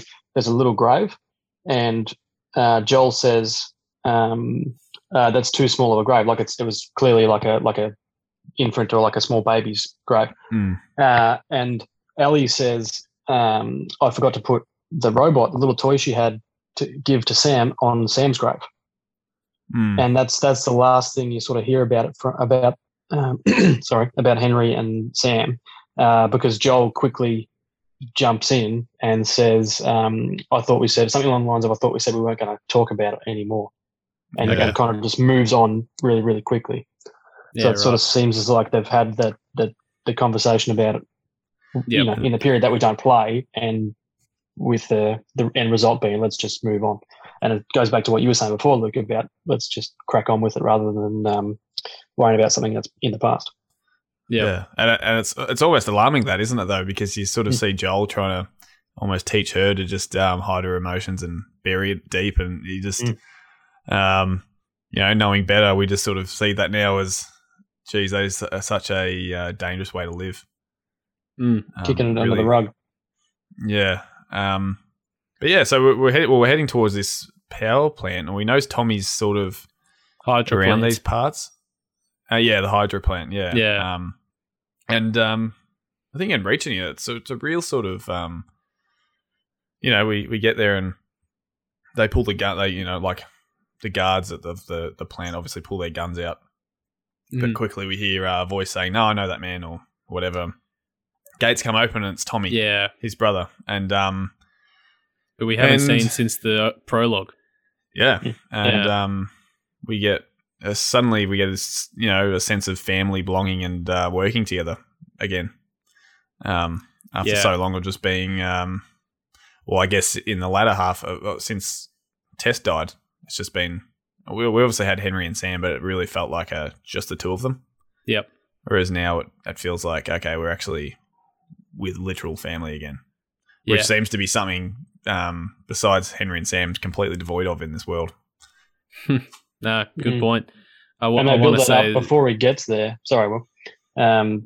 Before they get up to there, when Ellie and Joel are having a bit of a casual chit chat, they're not. It makes it seem like that first interaction when they meet Tommy again is going to be a pretty sour experience. Because that's Ellie, Joel talks about the last time they spoke or whatever. Tommy said he never wants to see him again and all that sort of stuff. So it makes it seem like it's going to be a real negative thing when they get there, but it's all happy days. Yeah. I was just going to say, when you get to this section, how nice is it to be out of the cities and into the wilderness? So good. It's like that with any game. So as soon as you get out into the hills and the valleys, the forests, it's like, oh, thank God. Yeah, thank God. Nothing worse than industrial in a video game. There is one thing worse. Sewers. All right. Yeah. So they go inside at Jackson with Tommy, and they meet Maria, who's sort of in charge at the plant they're staying at, and it turns out that her and Tommy got hitched. It's almost as if someone found a positive in this whole thing. Yeah. So good on you, Tommy. And not you. And hey, Tom got hitched a few weeks ago too. He did. And we're in a pandemic. Don't want to be too positive about that, but yeah. Maybe I was actually in the game. It's all coming up, Tommy. Very similar. All coming up, Tom House. But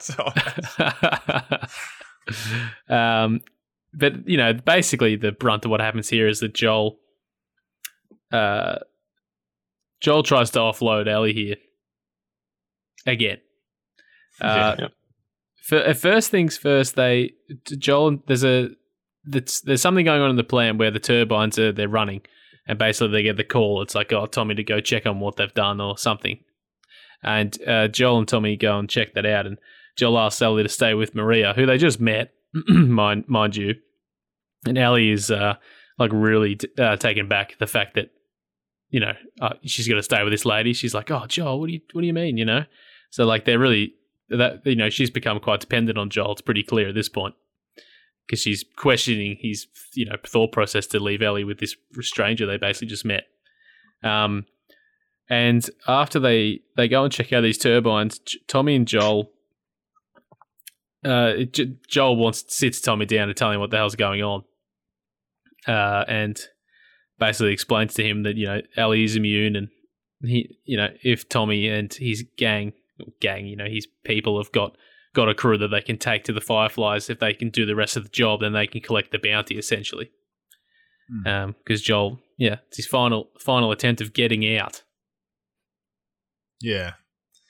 I know, it's like which you don't want to see, because you can tell that they've grown quite close to each other. It's like, one of those moments where you play as a main character, and it's actually, it's like Walter White. It's like a main character where you love him, even though you know that he is doing the wrong thing. Yeah. Well, it's yeah.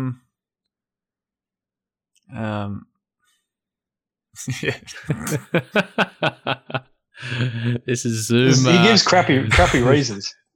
Like he does. He says. He does. Yeah. He says. Like, sorry, everyone. My brain just died.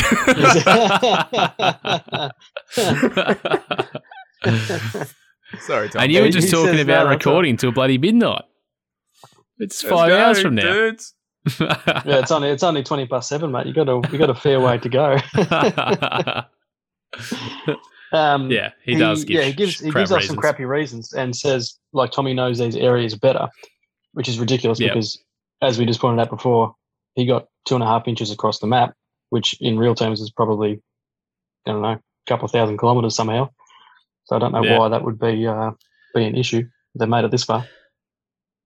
Oh no, he's just it's just that last ditch effort of his brain to trying to convince himself that being attached to someone or caring for someone is not something he wants to do with. Like it always comes back to that. It's not necessary. It's not literally like, oh, I don't think I can take her. He knows he'd be able to do it because they've come that far, but he doesn't want to be attached to something or somebody. No, because then when in the same little area, Tommy goes to give.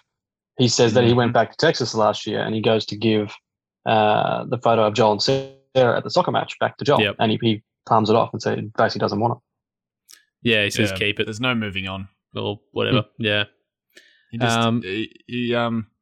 Joel's just hesitant to tackle anything that's going to require any sort of almost substance to get over. Like he doesn't want to take Ellie on because it'll take effort. He doesn't want to accept the photo because it's going to take some effort, to get through these things. It's pretty damning on him, actually. We completely understand where it's coming from. It's a pity. Like, we feel a lot of pity for him, but he's really toes a line between just not being a good guy, like having good reasons for not being a good bloke, but just and it's sort of you really love and hate him for those sort of reasons as you're playing. It's frustrating. It's frustrating because if you were the one deciding, there's no way coming this far that you would do that. Because, like, obviously that's not, you wouldn't expect it to go that way. But you can also understand that he's afraid to have that commitment again because of what he lost before. So it's like you feel for him, but you also think, look, you just need to do what needs to be done. Before we move on from that, I think there's just a little quick insight as well into the way Joel was in between the 20 years where while he asks Tommy to take over Ellie for him, they get in a pretty heated argument. And one of the things Tommy says is that he still has nightmares from those years where Joel took care of him, in quotation marks. I think, Joel, it's hard to know whether who's telling the truth, but it sounds like Joel was in a pretty bad spot for a good part of the years, and that drove those two completely apart. Like at this point, I don't think they might mention that Joel and Tommy hadn't seen each other for 5 to 10 years at this point. Yeah, something like that. Yeah. And in a world where there's in a world that's so post-apocalyptic and ravaged and everything, you wouldn't expect two brothers to just be split apart in that way. So whatever Joel was like during that era must have been pretty bad dude or pretty scary guy. Yeah, and it's clear. Obviously, it's clear they have quite a lot of previous beef, but they do get along quite well as brothers, though. We don't see them dwell on it for too long. Reminds me of you two, actually. You two have your quarrels and your epic punch-ons, but here you are. Here you are just chatting like, all those terrible things Will did to you, Tom, all those years ago. You forgot about it. He wasn't good. He wasn't good. I'm only joking. But the thanks for clarifying. Just in case some people think I'm serious, I'm only joking. I mean, I have done one. I will say I have done one bad thing to Tom over our life, and that is that every time we play video games together in the same room, I've never been the one to get up and change a disc in my life. I don't think it's that's Tom's job, and he doesn't enjoy that. So piss off to Jackson. Yeah, unfortunately, for whatever reason, I treated you good, just to get up and change the game. Should have just pushed back years ago. Yeah, you're set in your ways now. I know, it's too late, isn't it? Yeah. But once all of these problems are forgotten between Joel and Tommy, this argument when they're attacked by bandits, of course. Yep. But there's a really key moment because everyone forgets, this sort of quarrel that they've got going. When this hydro plant comes under attack, and there's a key moment when the battle's done, and Ellie's excitedly telling Joel about all of the intense things that happened, like a little kid. And we're seeing this from Maria's perspective, who's walked in. I think Maria looked after Ellie while Joel was fighting off the bandits with Tommy. But we see it from Maria's perspective, and if this isn't parenthood as Joel's trying to listen to Ellie and sort of tell her to settle down while she's madly saying like, and then there was this big guy, and then he came in with a gun, and then this happened, and it's like that. It's actually if that's not parenthood, I don't know what is. And Tommy even decides to help take Ellie to the Fireflies to help create the cure as a result of, I guess, seeing how important she is. and for what sure. she means to Joel. But yeah, as a result of Tommy finally agreeing, and we're thinking, oh, here we go, Joel's finally got his wish. He's finally got rid of her.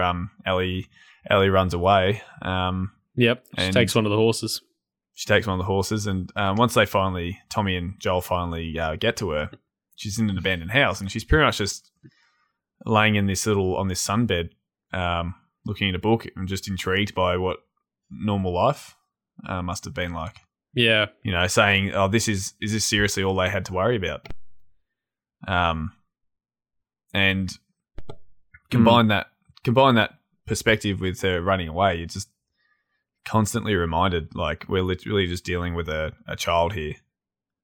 And they're sort of you can't really blame her it. too much for anything that she does, because she's never, I don't think she never went to school. Like, she's learned everything out in the wild. But yeah, in the house they have quite the heated confrontation, Ellie and Joel. They do. It's probably it's the most heated confrontation they have in the first game anyway. Ellie telling Joel, that she wouldn't be better off. She wouldn't be better off with Tommy. She'd just be more scared. Yeah, if she went with someone else. I've got the conversation here. If you'd like me to precise. Oh yeah, go for it. Yeah. But this is that quote I was referring to earlier when we're learning why Ellie doesn't really want to be cared for by someone or entrusted to someone's care. Because Joel says to Ellie when they finally catch up with her as well, he says, "You have no idea what loss is," when he's asking about her daughter, when she's asking about his daughter. And Ellie says, "Everyone I've cared for has either died or left me. Everyone except for you. So don't tell me I would be safer with someone else, because the truth is I would just be more scared." And Joel says, "You're right. You ain't my daughter, and I sure as hell ain't your dad. We are going our separate ways." She needs him. Cruel bastard. And she needs him, and he's afraid of being needed by someone and potentially losing someone again. And the game at this point is really setting us up and reminding us that she's a naive kid who hasn't experienced all of these nice family moments. It's really setting us up to look at Joel as a dick, and he really is being a dick. Yep. Well, he's just being scared. Yeah, like he's just scared. We know the reasons, but it's just I don't know if it's acceptable still by this point. No, I mean, no, it's not. But it takes this heated conversation for Joel to see the light. I don't exactly remember if there's anything else that happens in between, but essentially, Tommy, they don't even make it back to Jackson. With halfway back with Tommy, Joel makes the decision that they're going together. Yep. They get to the little lookout over the city, and then he tells Ellie to give her horse back to Tommy. Yep. And she's going, "Wait, why?" And he's saying, "You're coming with me." And he doesn't explain anything more. He just says, like, "It's good to see you, baby brother. Take care," and all that sort of thing. And I noticed as well that the Western soundtrack, because we get a lot of harmonica and acoustic guitar. You fellas would be more better versed on the actual style of play or whatever. But it plays a real part now. It took me actually straight to the sort of melancholy of the Red Dead Redemption games as well. Just those really slow moments. And this is probably more particular to that argument that they had. And it's just they start to the music really starts to play a really powerful part in how you feel in these scenes. And in part two, it's even 10 times more powerful. But it's just this whole Western thing. I don't know. It's like I've mentioned, it's with Joel's Texan accent and being like a Lone Ranger and this music playing. There's very clearly something that they wanted to get at here with reminding us of a Western. Yeah, well, it's almost like they don't want you to accept Joel as like sort of a hero in this moment because he just blasted Ellie on the fact that she's not her daughter and he ain't her dad. And that's just like the cruelest thing you could say to this girl that just needs somebody.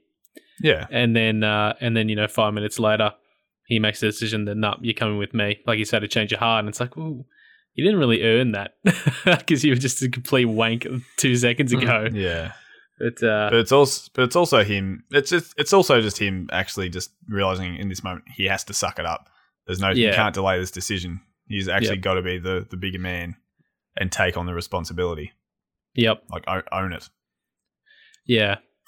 Well, yeah. From Jackson, they head to a Colorado university, which is where the Fireflies were meant to have a lab. And I'm a bit distant on this whole section. If anyone wants to just go over it quickly, but I do know how it ends because this is essentially the end of the full act. Yeah. Well, I can just to set the scene, I guess, of the tonal shift that took place as a result of Joel taking Ellie. This is sort of the first time we've actually seen the pair openly committed to each other's well-being. Now that Joel's on board, and now that Ellie appreciates him making the choice to help her. So the tone takes a real shift that we can't actually foresee an upcoming divide between the two of them. Whereas throughout the rest of the game, we can always see it's a bit, it's a bit on thin ice. Ellie could at any moment bail on him. He could at any moment just, give her off to someone else. But now there's just a greater bond, and it's quite reassuring. There's hope. The first thing you see after they go towards the university and after they've rekindled is them riding in on horseback, and Joel's telling Ellie a sort of story from the before, the before apocalypse days, and they're having a bit of a jeer and joke about it, and they're quite happy. So it's really heartwarming to see that, and you definitely wouldn't be able to see them splitting up from this point, no. No, and we play. It's something that's pretty hard to sort of get without actually playing it. But like we play as Joel, but the whole time we're basically learning as Ellie. Like we're playing as Joel, but we don't actually understand him. So neither does Ellie. So as Ellie learns about him, we learn about him. And we also learn about the landscape and about life, like as Ellie learns, and which is a really interesting sort of storytelling way because we're not even playing as her. Yeah. But we're somehow we're almost like perfectly in tune with both of these characters at once. It's really interesting. That's why this game's so groundbreaking almost in this whole companion storytelling. It's pretty amazing that two games came out 2013 with a strong written companion character with Bioshock Infinite as well, isn't it? Just thought of that randomly off topic, but yeah. And people have forgotten that too. Remember at the time how big they both were. Oh yeah, in selling this companion, his companion mechanic, and both nailed it. To be honest, we loved playing with Elizabeth in Bioshock. Yeah, for sure. She's a great character. But yeah, the university. Is the university? That's at the back end of fall, isn't it? We're still in fall. Yeah. This is the end of fall. Yeah. Yeah, it's right at the very end. Because they go to find the Fireflies lab because this is where Tommy pointed them to. Mm-hmm. Yep. In the big glass building. Yeah, but they're not there. There's no one there. Yet again. Yeah. Yeah, I'm not exactly sure. I don't know if you know, Tom, like the nitty gritty about what happens in this sequence, but I know what happens at the end of it. Or is it literally just like a bit of fighting and combat throughout? Yeah, they see the first thing that when you're riding on the horse is you see the monkeys in the big square.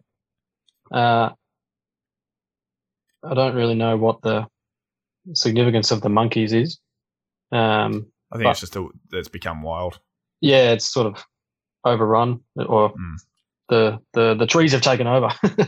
Uni students are like monkeys. Yeah, yeah. But after that, it's there's another bloater, I believe. I'm not Yeah. sure. There's a series of clicker rooms and things like that, and then you get the flamethrower. That's right. And then you end up opening that little gate, and then you think you're at the big glass building, and you find it, and then you find a way in through. There's like a ramp, and you do the odd trick of rolling the bin down the ramp, and it smashes open the gate. And then you climb up the side of the building, and you end up in the building, and that's when you go through all of the different sort of hallways and stuff of the science building, and get to the end, and ultimately there's just a skeleton sitting in the seat. And then there's he's got a recorder, and he's recorded a message saying, if you're looking for the Fireflies, they've all left and gone to Salt Lake City. Yeah. And the recorder got a message that goes for a little while, and it paints a pretty grim picture. Brilliant. And then brilliant memory. Yeah. Well done. I played it a few times. This is what we're Thanks for telling us. Yeah. 'Cause that was actually a bit of a black hole in my recollection of the game too. Yeah, I thought I pictured it, but I don't have anything on that part of the game in full. Yeah. There's not a lot of there's less sort of chit chat between Joel and Ellie while you get into that room, because ultimately you've got to open another gate with the generator on the other side of the gate, and Ellie stays put on the horse. And then you go, as Joel, you go off by yourself and go through all the infected rooms and things like that. So there's less actual discussion. It's more just like an action bit up until the very end when you get to the recorder. Mm-hmm. Yeah. Yep. And at the end of Fall, Joel goes down, and is that leaving the in a big way? Is that leaving the university, or I'm just getting mixed up where we are? Like, is that? So the recorder finishes. Yeah. And the message plays out. Ellie asks Joel how far away is the hospital where they've gone to. It's called St. Mary's or something. St. Mary's Hospital, yep. Yeah, and he says it's not close or whatever. And then as he says it's not close or something, they hear some commotion, I suppose, and see a light. And Ellie said, "Is that the Fireflies?" But then they start shooting at them. Yeah. And then there's you take out a bunch of guys, and then once you've done that, you sort of start to work your way back out of the building while you're fighting through all the crowd of bad guys. And it ends up with you got to open the door, which was the way you come up. But as you open the door, guy boots open the door and grabs you, and you fall down over the railing breaks. Joel falls down and gets impaled by like an old kind of like a mesh sort of bar thing. And then what happens is Ellie helps him out, and you're kind of stumbling along as Joel, sort of half shooting, but Ellie's got a gun and pretty much takes everybody out to get you back to the horse and drags you up onto the horse. And then the horse, when you get to the horse, that's the end of the chapter or the season. And the next thing is starts in winter, and Ellie's dragging you in with the on the board. Yep.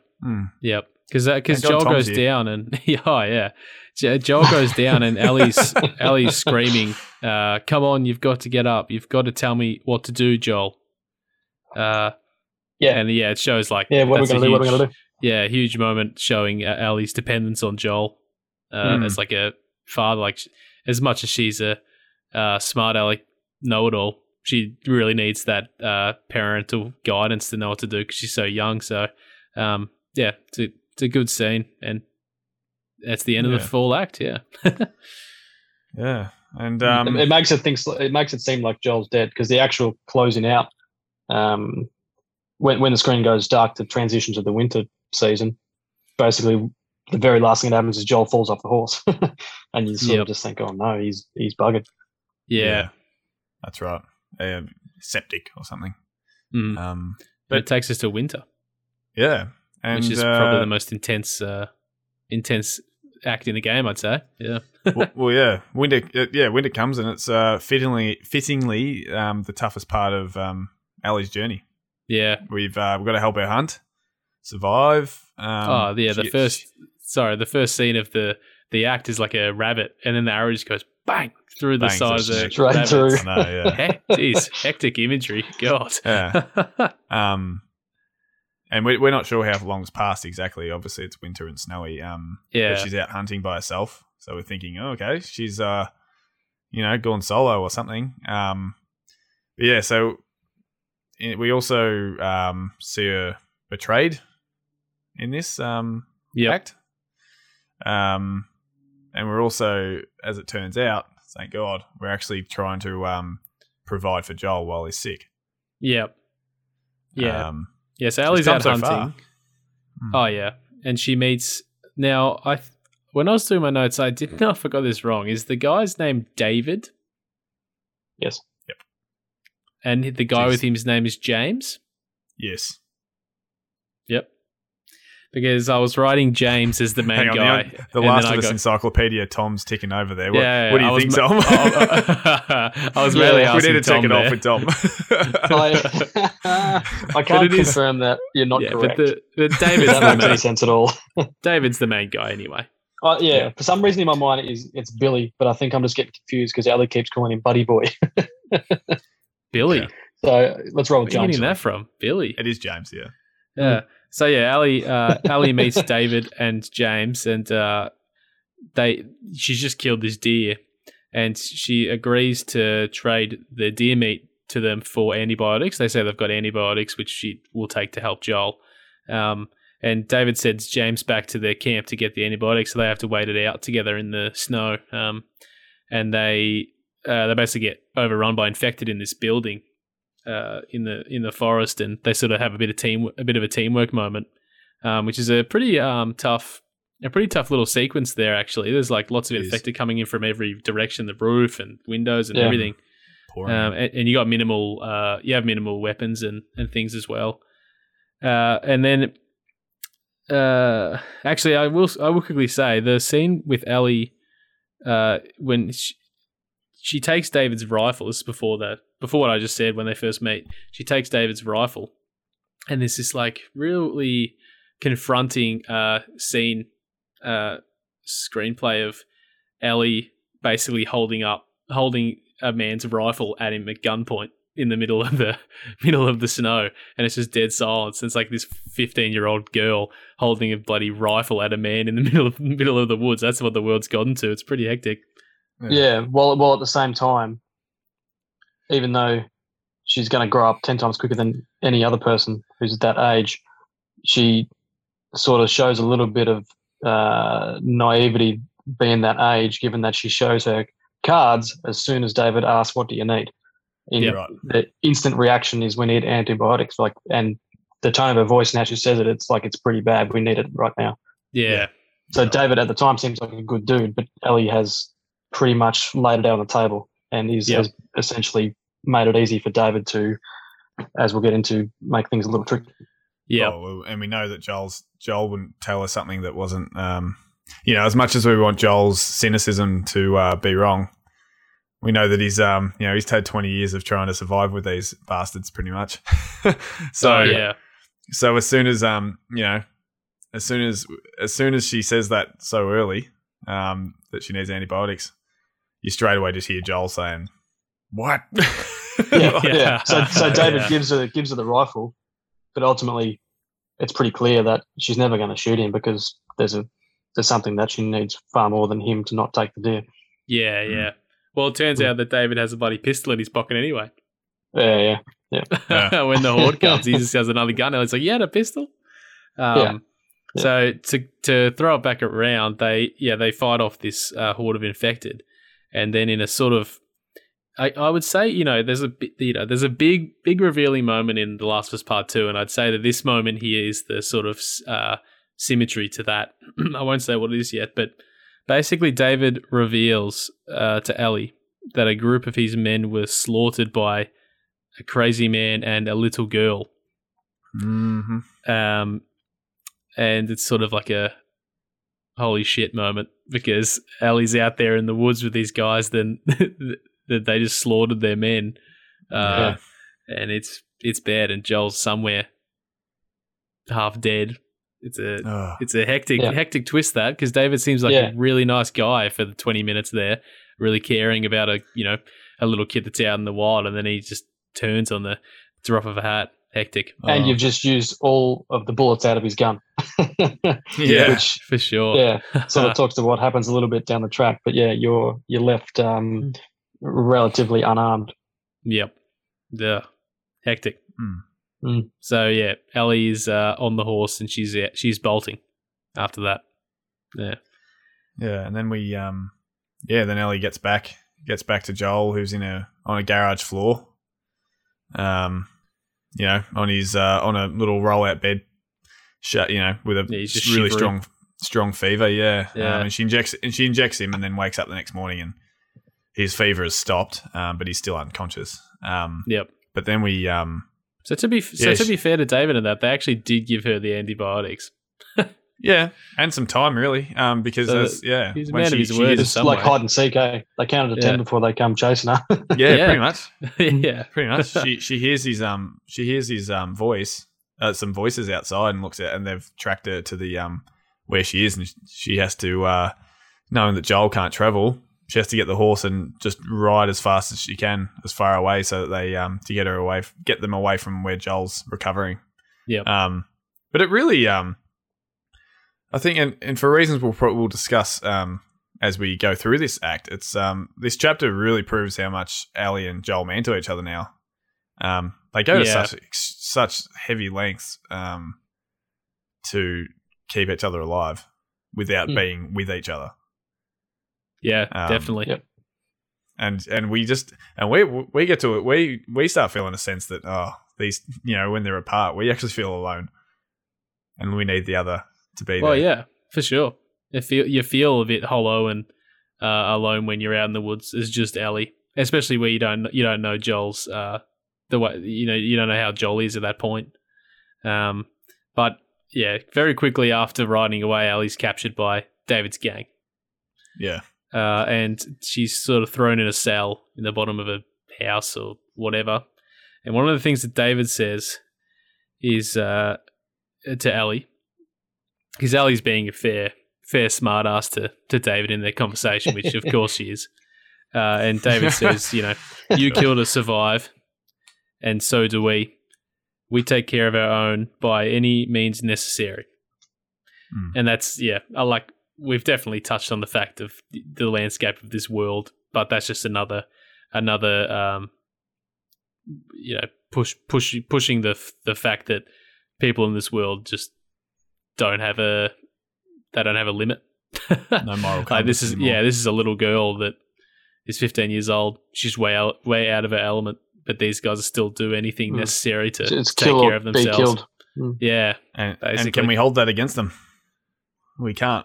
Well, not really when it's revealed that Ellie and Joel killed a bunch of their men. It's like, well, this is the situations you get yourself into in this kind of environment. What do you reckon Joel's body count is over the 20 years? Jeez, probably. Let alone just the game time. Oh, God. Like, what do you think what do you reckon the first time killing someone was? Like someone that wasn't infected? Do you reckon he definitely batted before them the outbreak. Oh, yeah. Oh, yeah. Oh, sorry, I'm talking post-outbreak. Yeah. On Route 66 somewhere, I reckon. Oh, yeah. Oh, poor Joel. Yep. We love him.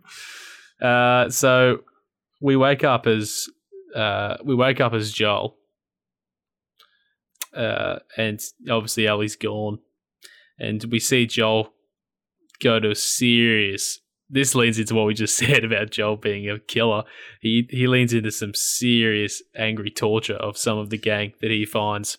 Ooh, homicidal tendencies, that's for sure. Yeah, and that's this is something that sort of is leaned into in part 2 as well. But he basically ties them both up, and he asks both of them to mark on the map exactly where they need to go. And if one of them says the other, if they both say the same thing, then they're both dead. And Joel, he asks the first guy to write down the spot, and he does. And then he just kills the other guy anyway, I think, or something like that. He kills the first guy, and then the other guy lying down says, "What are you doing?" He told you the answer. And then he didn't ask the other guy, and the dude on the ground's like, why? He didn't even sort of cross-check it, and Joel just goes, I believed him, and then kills the other guy. He's on an actual warpath at this point. Can we just say from the Can we just say from the outset that we don't condone Joel? we condone a father and daughter caring for one another, but we don't condone torture. The methodologies are unorthodox. But that's how much Ellie means to him at this point. He's literally torturing people like a Nazi, for God's sake. Ellie uses her bite mark as a tool to scare David and the gang at one point after in the cell. Well, they're cannibals. Yeah, they are. And Ellie bites David. Bites David's arm. That's pulled through the cell. And then she says that, you're infected now, whatever. And Ellie shows him the bite mark, and they're all stunned, of course. Trying not to believe it. But I don't actually, when I was going through the game, I didn't see, I don't know exactly what bit they reveal about them being cannibals. If you could shed light on that. When Ellie wakes up in her cell, she looks over. Yeah. And they're preparing a corpse, like they're cutting off portions for food. Okay. Yeah. Because it's like a meat locker. Yeah. Because David says that he'll cut her up into tiny little pieces or something like that. Yeah. Psychos. Well, we think David might be okay and just a victim of circumstance.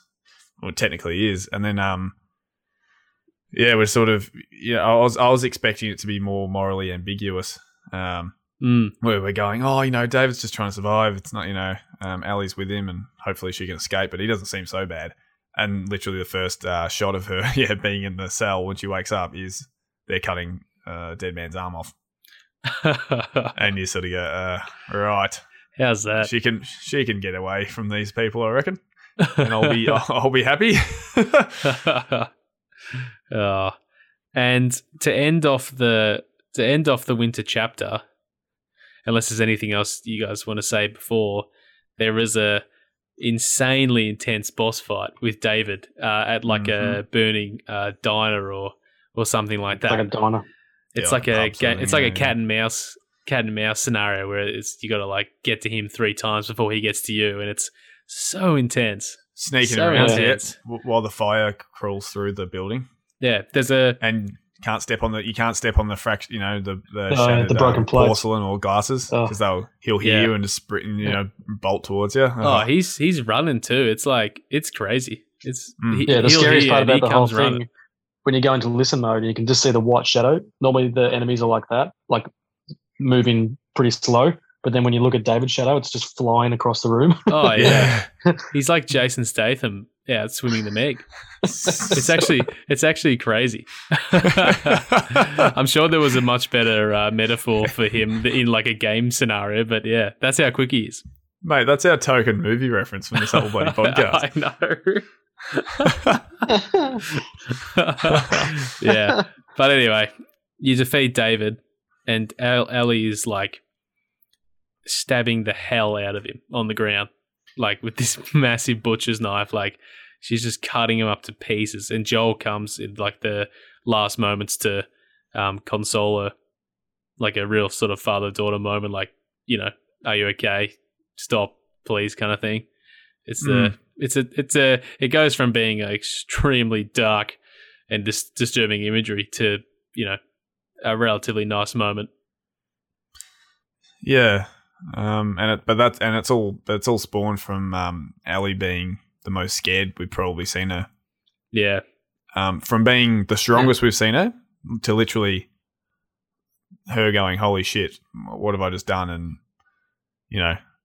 what has my life become, sort of thing. It's really, it's really powerful for multiple reasons. Yeah. What I wrote down was it seems as though Ellie it just completely unleashes every bit of pent-up rage from being used as essentially trade bait by Marlene, trying to be palmed off by Joel. When you go back further, and if I don't know if we're going to talk about Left Behind, but if you go to Left Behind or even the comic book, constantly being let down by her friends or the people who are supposed to look after her. It just Left seems like Behind it just being explodes the That's the DLC. the prequel DLC to the first game. Yeah. Yeah. So yeah, just fully Yeah, explodes. that's a good point. Everything. It's just pent up aggression and all that trauma, and she just goes bang and just, God's sake, Bananas. Yeah. Ellie the butcher. Yeah. Well, She turns into David. Not quite that. well, I haven't played Left Behind, and we didn't necessarily put aside any time to talk about it. But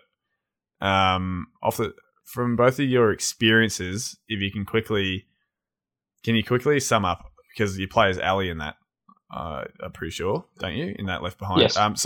What does that DLC add to who she is now at this point of the game? It slots in perfectly to where we're at. Yeah. There's a reference that doesn't come to the end of the game that it ties directly into, and it's probably the you've played it, Will? No. Oh, okay. I thought you had. I was hoping it would just never come up, and then everyone would think I had. Right. Okay. But no, I haven't played it, but I've heard about it plenty from Tom. Yeah, sure. Well, yeah, that's definitely true. I can confirm. There's a reference that happens at the very end of the game, which maybe I can talk to when we get to that part, because it'll make much more sense. But for the other sort of half of the DLC is actually showing part of what Ellie did to get Joel to the house after he was impaled. So it actually ties in really well to where we're at now.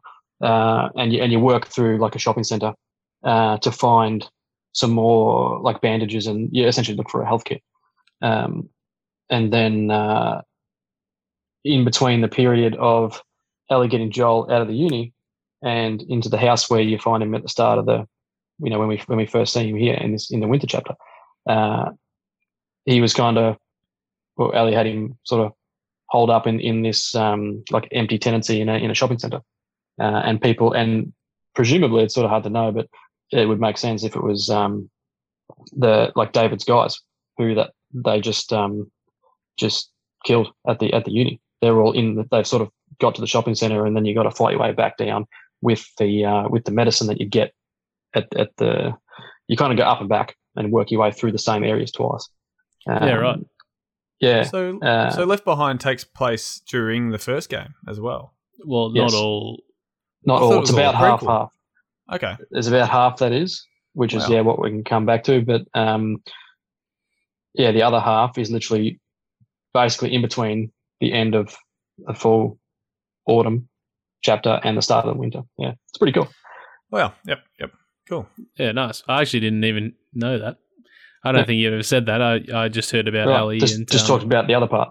Yeah. Yeah. We can talk about that later. Yeah. Yeah. Well, it'll make more sense if we talk about it at the end. Yep. Okay. Well, yeah, that rounds out. What season? That rounds out winter, and it leaves us with the season of spring, which is the final act of the game, which is actually pretty short. Yeah. We finally made it to Salt Lake City. Salt Lake City. Yeah. And a brilliant little opening scene where they they see giraffes walking through Salt Lake City. They actually see some wildlife and some greenery, and it's it's all set up to be, they finally got there and it's beautiful. They reached their destination, Well, just before that, can I just jump in and just add something just before you get to that point? There's when you first start walking, like you actually go back to playing in that chapter, you got to do the normal Joel chuck Ellie up on a thing and get the ladder or whatever. But there's a few conversations between Joel and Ellie, because Joel keeps turning around and Ellie's kind of, kicking rocks along the ground and sort of just given not a full effort to get the job done. And then she ends up sitting down and just sort of looks all sulky. And it seems as a bit of a, she seems bummed, for lack of a better word, about what's just going on with the David situation, how it all ended. She's noticeably sad, maybe. Yeah. Well, she's probably sad because she knows that the end of their journey is coming up pretty close as well, and she doesn't want it to end. And I just brought up the thing with the giraffes, but in that same scene or just before it or whatever, Joel basically has second thoughts about what they're doing, and he asks Ellie if she still wants to go through with it, and he says that they have a home back at Tommy's in Jackson if they really want it. Joel's, he's gone from just wanting to get to palm off Ellie through the whole game to being completely afraid of losing her at this point.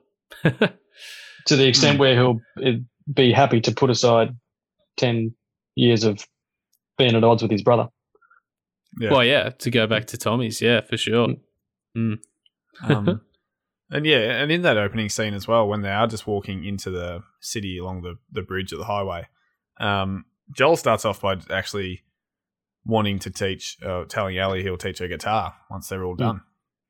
Yep. And as you touched on, Tom, we start seeing Ellie losing a bit of focus as she's starting to like sort of process all their struggles throughout winter, and Joel can see that and we can feel it.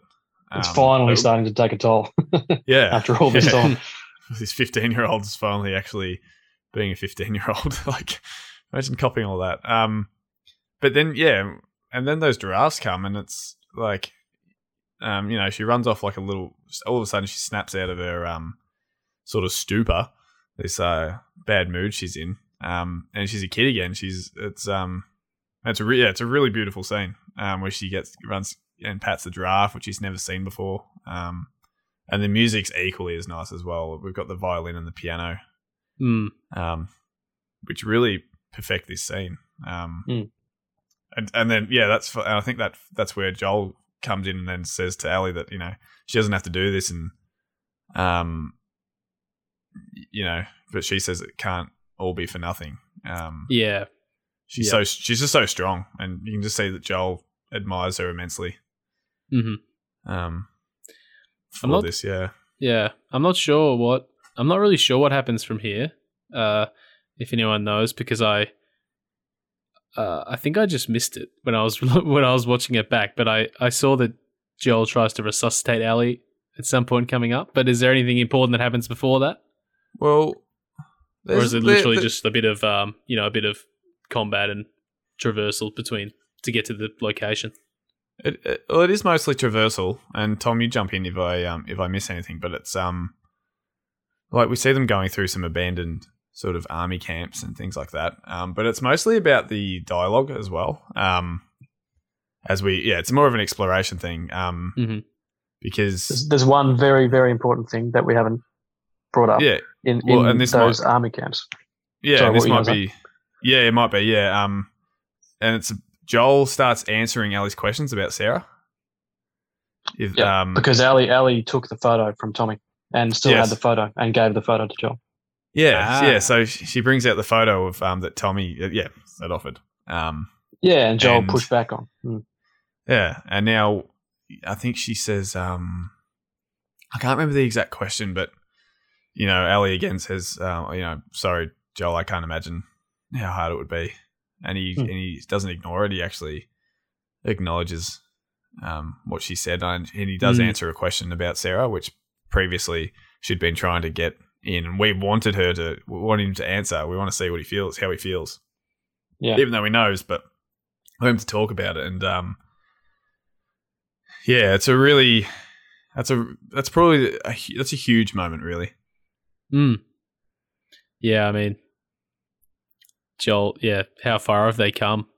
I mean, to be fair, they've been traveling together at this point for at least 6 to 9 months. It makes you would assume by this point that Joel would be okay talking to her. They've been speaking for so long, but the fact that he answers questions about Sarah and is upfront with her means a lot to not only Ellie but to the player as well, because you just want to see them. You want to see Joel get those things off his chest, because you can tell there's burning inside of him. And he finally finds comfort in someone to be able to say it. So it's a nice scene all round for everybody. And I did want it to be more. I wanted him to say more, or Ellie to ask another question, but I think knowing that he'd actually answered a question, she decided, oh, that's a pretty big achievement for him. I'll leave him. Do you remember the question, Tom? Exactly what the question was? No, I don't actually. The only one question I remember is it's not about. She asked one question about Sarah, but then she also said, "Were you married?" And Joel says, "For a little while." And then Ellie says something like, "What happened?" Or something, I don't know what happened, something like that. And he kind of said, "That's enough." And Ellie was like, "Oh, okay, fair enough." Yeah. Okay. Yeah. There you go. Yeah, it's so it's sort of a one little step forward, but it's a big step, really. And does Ellie what happens here? Where because Joel tries to resuscitate her, is she drowning or? Yeah. No, yes, she does drown. Sorry, they get swept under this in a bus under this. Tunnel. Yeah, so Ellie gets across all safe and sound, and then as Joel's about to jump out of the trains, I think it's like an underground train station thing. Yeah, usually is. Yeah, fair point. Because it's all overrun, there's like a river running through there. And as Joel goes to jump out, the trains collapse. Joel goes in the water down and ultimately is going to drown. So what happens is Ellie actually, even though she doesn't know how to swim, she jumps into the water to try and get Joel out. So Ellie was essentially drowned trying to then save Joel, doing something she doesn't know how to do. What a legend. Because seeing Joel try to resuscitate her, he's flipping out. And it's like serious desperation to try and keep her alive. And I think at this point, you could easily argue that it's not desperation because they're so close to finishing that mission. It's more desperation that there's no way he can lose her and the bond that they've created. And while he's doing that, he says something like, "Come on, baby girl," which is exactly what he was saying to Sarah at the start of the game as she was dying. It sort of comes all the way around, and he, in a way, in that moment, is essentially reliving that again, thinking the same thing's going to happen. Yeah, good call. Yeah, God, isn't Full that sad? Yeah. So from here, we wake up in the St. Mary's Hospital, correct? Correct. Yep, and Ellie's chosen to go into surgery to find a cure.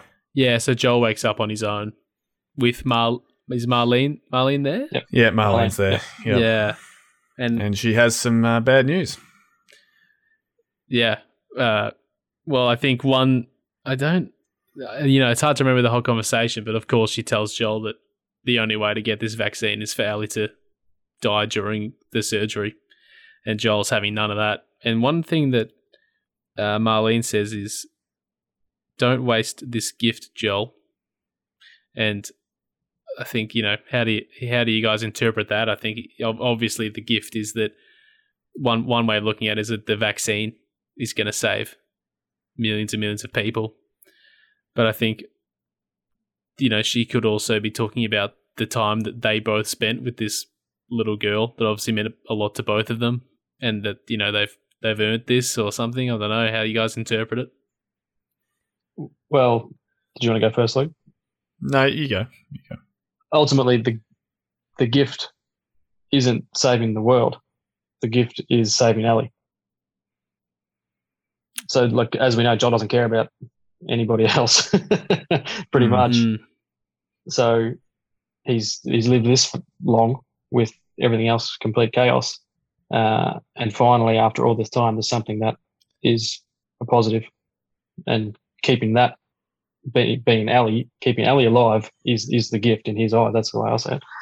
Oh yeah, but so that Joel interprets it as it's almost triggering for him because Marlene says, "Don't waste this gift of creating a vaccine," and then Joel's mind's like, "Well, there's no way I can let this little girl leave my life now because she's the gift that I didn't expect." But if you want to say something, Luke, you go. I cut back in. No. I agree. That's two very different interpretations from Marlene and for Joel. what the gift is. Like obviously Marlene, meant it. It's the cure to save everyone, and Joel's sort of going, yeah, you're right. It is a gift, and Yep. a gift to me. I'm taking my gift. Well, he's pretty brutal about attacking the fireflies and getting out of there to the surgery room. Like he bloody pumps a few bullets into this guy in the room stomach. they're in, and oh jeez, he's livid. He's not letting Ellie die. Well, all the pieces are in place, and we can see exactly where it leads as soon as we know that Ellie's got to die to save everyone. And this game is so heavy. We just know that Angry Joel is bad news, and he's not going to do the right thing. Yeah, mate, the gunslinger is back. Oh yeah, and you just, I mean, what's the right move? You'd be hard pressed to not say saving everyone, but good luck ever making that decision. Yeah, I mean, look, I don't know how you guys felt about this final scene, well, one of the final scenes, but this most important scene. But when I got up to the surgery room, the surgery ward, and busted in there, it took me a good 10 seconds to really fathom what the hell I actually had to do right now. I just stood there, and I just couldn't even figure out what I was doing. I was like, with the unarmed, yeah, and they're like, please don't, hands up, and then the shotgun comes up, and I realized, and I was like, you're actually kidding me. Like, there's no choice here. Like, this is the way you have to do it, and it is so gut wrenching to do this thing. Like, as much as saving Ellie is like the most important thing, this choice that is made for you, but this choice that Joel makes is, man. There's nothing like it in another video game. You have to kill the guy who's trying to save the world. Yeah, but you don't even know the ramifications yet. And Christ, I know we can't even knock him out. Shocking. to think that just punch him and let him wake up in a couple of hours. Yeah. Oh no, does he have to shoot them? Fuck. To think that in this moment, as well, that this was, as heavy as it is, this moment actually gets heavier. As you go through the second game, this is like the biggest. This moment causes the most grief of any moment in the entire in both games. Because when you first play this moment, you don't understand the ramifications it has for part two. No, you understand it's heavy in the moment, but in the moment, it's just long. like, I can't believe this is actually happening. Literally shooting surgeons to get Ellie out of here. They're about to create a vaccine to potentially save the world from this pandemic, and Joel makes the decision to shoot them and run with it, like run with Ellie out of there. It's like it just tears you apart, that moment. Yeah. And as you in saving Ellie, you've condemned the world, and you know that given how long Joel has hung on to previous things that have happened, I just knew that this was never going to leave him. It's really bittersweet. And and what is, I might call her baby girl again when he picks her up, or he says, potentially. I'll get you out of here. I think so. Yeah. I'm going to get you out of here, kiddo, or something like that. As he picks her up. And he's just running through the hospital with her in his arms, and the music really picks up. And it makes you feel so torn. It's really uncomfortable. Well, all the acts that he made does, me so uncomfortable. Yeah, all the acts that he does throughout the game, you can try to justify them, but this is literally just one step too far. Even though you're saving Ellie, it's like, man.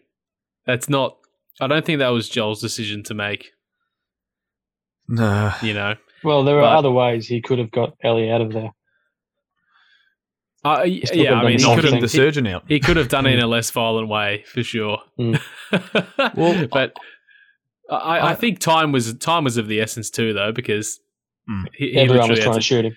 Yeah. He had to chasing him. He had to get Ellie out of there through the whole bloody hospital full of fireflies. So I don't think he had the luxury of just doing a little skipped do Actually, 1, thinking 2 about on it, the yeah. bloody You just go through surgeon. 3 floors of people shooting at you to get there. Yeah. So no, it's Um, just brutal. Just brutal. Well, it's and I don't think you had to when I played it because when I was watching the replay as a refresher, the player I was watching, so you have to go past the first surgeon who's got the scalpel. I think he might come at you with the scalpel. I can't remember, but you shoot him, as we've said. But then there's the 2 assistants, and I didn't touch them. I don't think you had to touch them. So I left them, but in this replay, and it made it so much heavier. This person played, they actually went up to the one assistant, slammed the head into the wall, went up to the other who was cowering in the corner and kicked him straight in there. Oh, it's so bad. And killed. And I just went, wow! I did not think this moment could get any worse. But Yeah, I'm that's glad I'm a awful. better human being than this person who was playing this one. Yeah, I remember I only shot the main surgeon, and I didn't even want to. I didn't even want to pull the trigger. I just stood there. The first time I played it, I shot all of them, just ruthless, full Tom. job. But I didn't realize that you didn't have to do that until the second time I played it, and I stood there for a little second after I shot the doc, and the other 2 were still just standing there. I was like, "What have I done?" Sorry, you redeemed yourself by correcting it the next time. The second time I didn't do it, but it wasn't until then that I realised clearly it's too late then, isn't it? Yeah.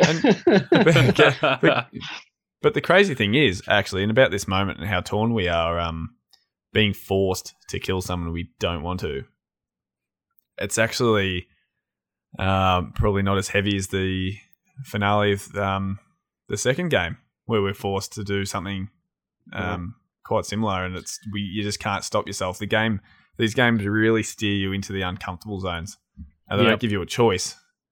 They give the character a choice, but you 100% as the character can only do one thing. And it's really well, yeah. Both sequences that you just talked about, I literally took my hand off the controller. Yeah, both endings. So we'll Just talk that- about part 2 in the part B. But yeah. Shocking. And I guess if people are listening, and people would be listening to this thinking, why would you play it? It's such a negative, heavy experience. But to be honest, it's the partnership that's in this, and just how good these 2 characters are written together to like completely coexist. One would not be anything without the other. It's just so incredible. And the gameplay is really good, by the way. It's worth saying that the gameplay is it's a really great game to play. Yeah. But we're obviously here to talk about the characters. And these are the 2 of the best, most well-written characters around, bar a couple in, Red Dead Redemption 2. And, a few other games like that. I think incredible. as brutal and as disturbing as the imagery and sequences in this game can be, and part 2, well, more so this game, but the story that you follow along with the 2 characters is actually really rewarding. Like seeing their relationship grow over time, and them coming together and depending on each other is a really rewarding thing to play through and experience in a game, as no matter the ending. But I think that's why you play it. Like this, as we said before, when we were 19, we might not have really respected the story of this game. We would have played it for the action, because the action's great. All of those doctors were dead when we were 19. Oh, Don't worry. Yeah, we would have been asking how many we both killed. How did you kill him? You kill him? Yeah. But, no. No, now we can really appreciate the writing and the effort that went into it, like the thought process of these games, the way they're put together. Amazing. But you don't have the positivity of what the Ellie and Joel outcome is without the horrific negative of everything else. Because it would still be there, but it doesn't stand out as clearly as it does. If everything else was just normal, it'd just be a normal, Saturday night movie. But because everything else is so crap, it really jumps off the page, so to speak. And if you ever think it's not positive enough, just watch that Collingwood and Geelong match from Saturday 29th of May. It was That'll make the game seem the greatest experience of all time. the result was right. That was all that mattered. Anyway, moving on from. Yeah, sorry, you go. Oh no, I was just going to say, moving on from this because we've still got some finish. We've still got some spring to finish here. Yeah. Okay. We head down to the basement. Yes. It gets worse. The moment's really difficult already, but the moment gets worse as Joel comes across Marlene, who's trying to stop him and ask, what did you do, Joel? And as he drives out of the city with Ellie stirring in the back seat, unconscious and coming to from her surgery, and Ellie's asking, what happened and everything. It flashes back to Joel shooting Marlene. Yep. To stop her either following him or passing on to people that that Ellie's the secret to a cure, so nobody else comes for her. Well, Joel says that to Marlene that he shoots her because she'll just come after Ellie if she stays alive. Yeah. So it's like all tying up all the loose ends, bang, bang, bang. And we're off to live our life in the post-apocalypse. And the trigger for all of the struggles to come in part 2 is Ellie asks what happened, and Joel blatantly lies to her and says that they couldn't find a cure. They didn't need her because there's other immune people out there, and the entire trip wasn't worth it. Yeah. And Ellie, he swears to her. Ellie believes him, and in that moment, Ellie's lost. She has no purpose now. She rolls over in the back seat, almost in a fetal position. Yep. And Joel is guilty as hell. And it eats him. It eats him for the years to come. I tell you who it eats up is the player. Actually eats you alive. That what you just had to do. And then the fact that Joel blatantly lies to her in the car like that, you feel bad because it's almost like I did this. It's like, no, I was forced into it. Yeah, and as we're in the epilogue, as they get back to where they're going near Jackson, we presume, or walking back to Jackson, Ellie says, "Swear to me everything you said about the fireflies is true." It's clearly eating at her, and Joel says, "I swear." And we know now that that's a secret that it's going to come back to bite him, and it's something he's going to have to take to his grave. Ellie says, "Okay," like that's the last line of the. I don't think Ellie but she's believed him from the get-go. Yeah, she's skeptical as hell. She's skeptical, but she wants to believe him. Yeah, that moment in the epilogue was like the biggest driving factor for me to want to play part 2. I remember when part 2 was coming out, there was a few trailers leading up to it in the month before, and there was a few scenes within the trailer where you could see Joel and Ellie speaking and like having a sort of argument or looking upset, and then there's in the same scene it cuts back and Ellie's walking away from Joel like crying. And I remember seeing that in the Last of Us 2 trailer, and I would just always think back to the epilogue in part 1 and think, oh my god, like I don't know if I'm going to be able to handle those two, like because Ellie's going to find out, and it's just going to be awful. Yeah, it was never. Oh, I can't wait to see, to feel to do the new gameplay and shoot the shotgun and things. It was always, I can't wait to see what happens between Joel and Ellie. and we can't wait to get into part 2 of The Last of Us because we don't really need to summarize this game at this point of the episode because, as we said off the top, the two games are hand in hand and flow straight into each other. So we can't really, I don't think, appropriately sum up what's happened to these characters without just going straight into part 2. Yep.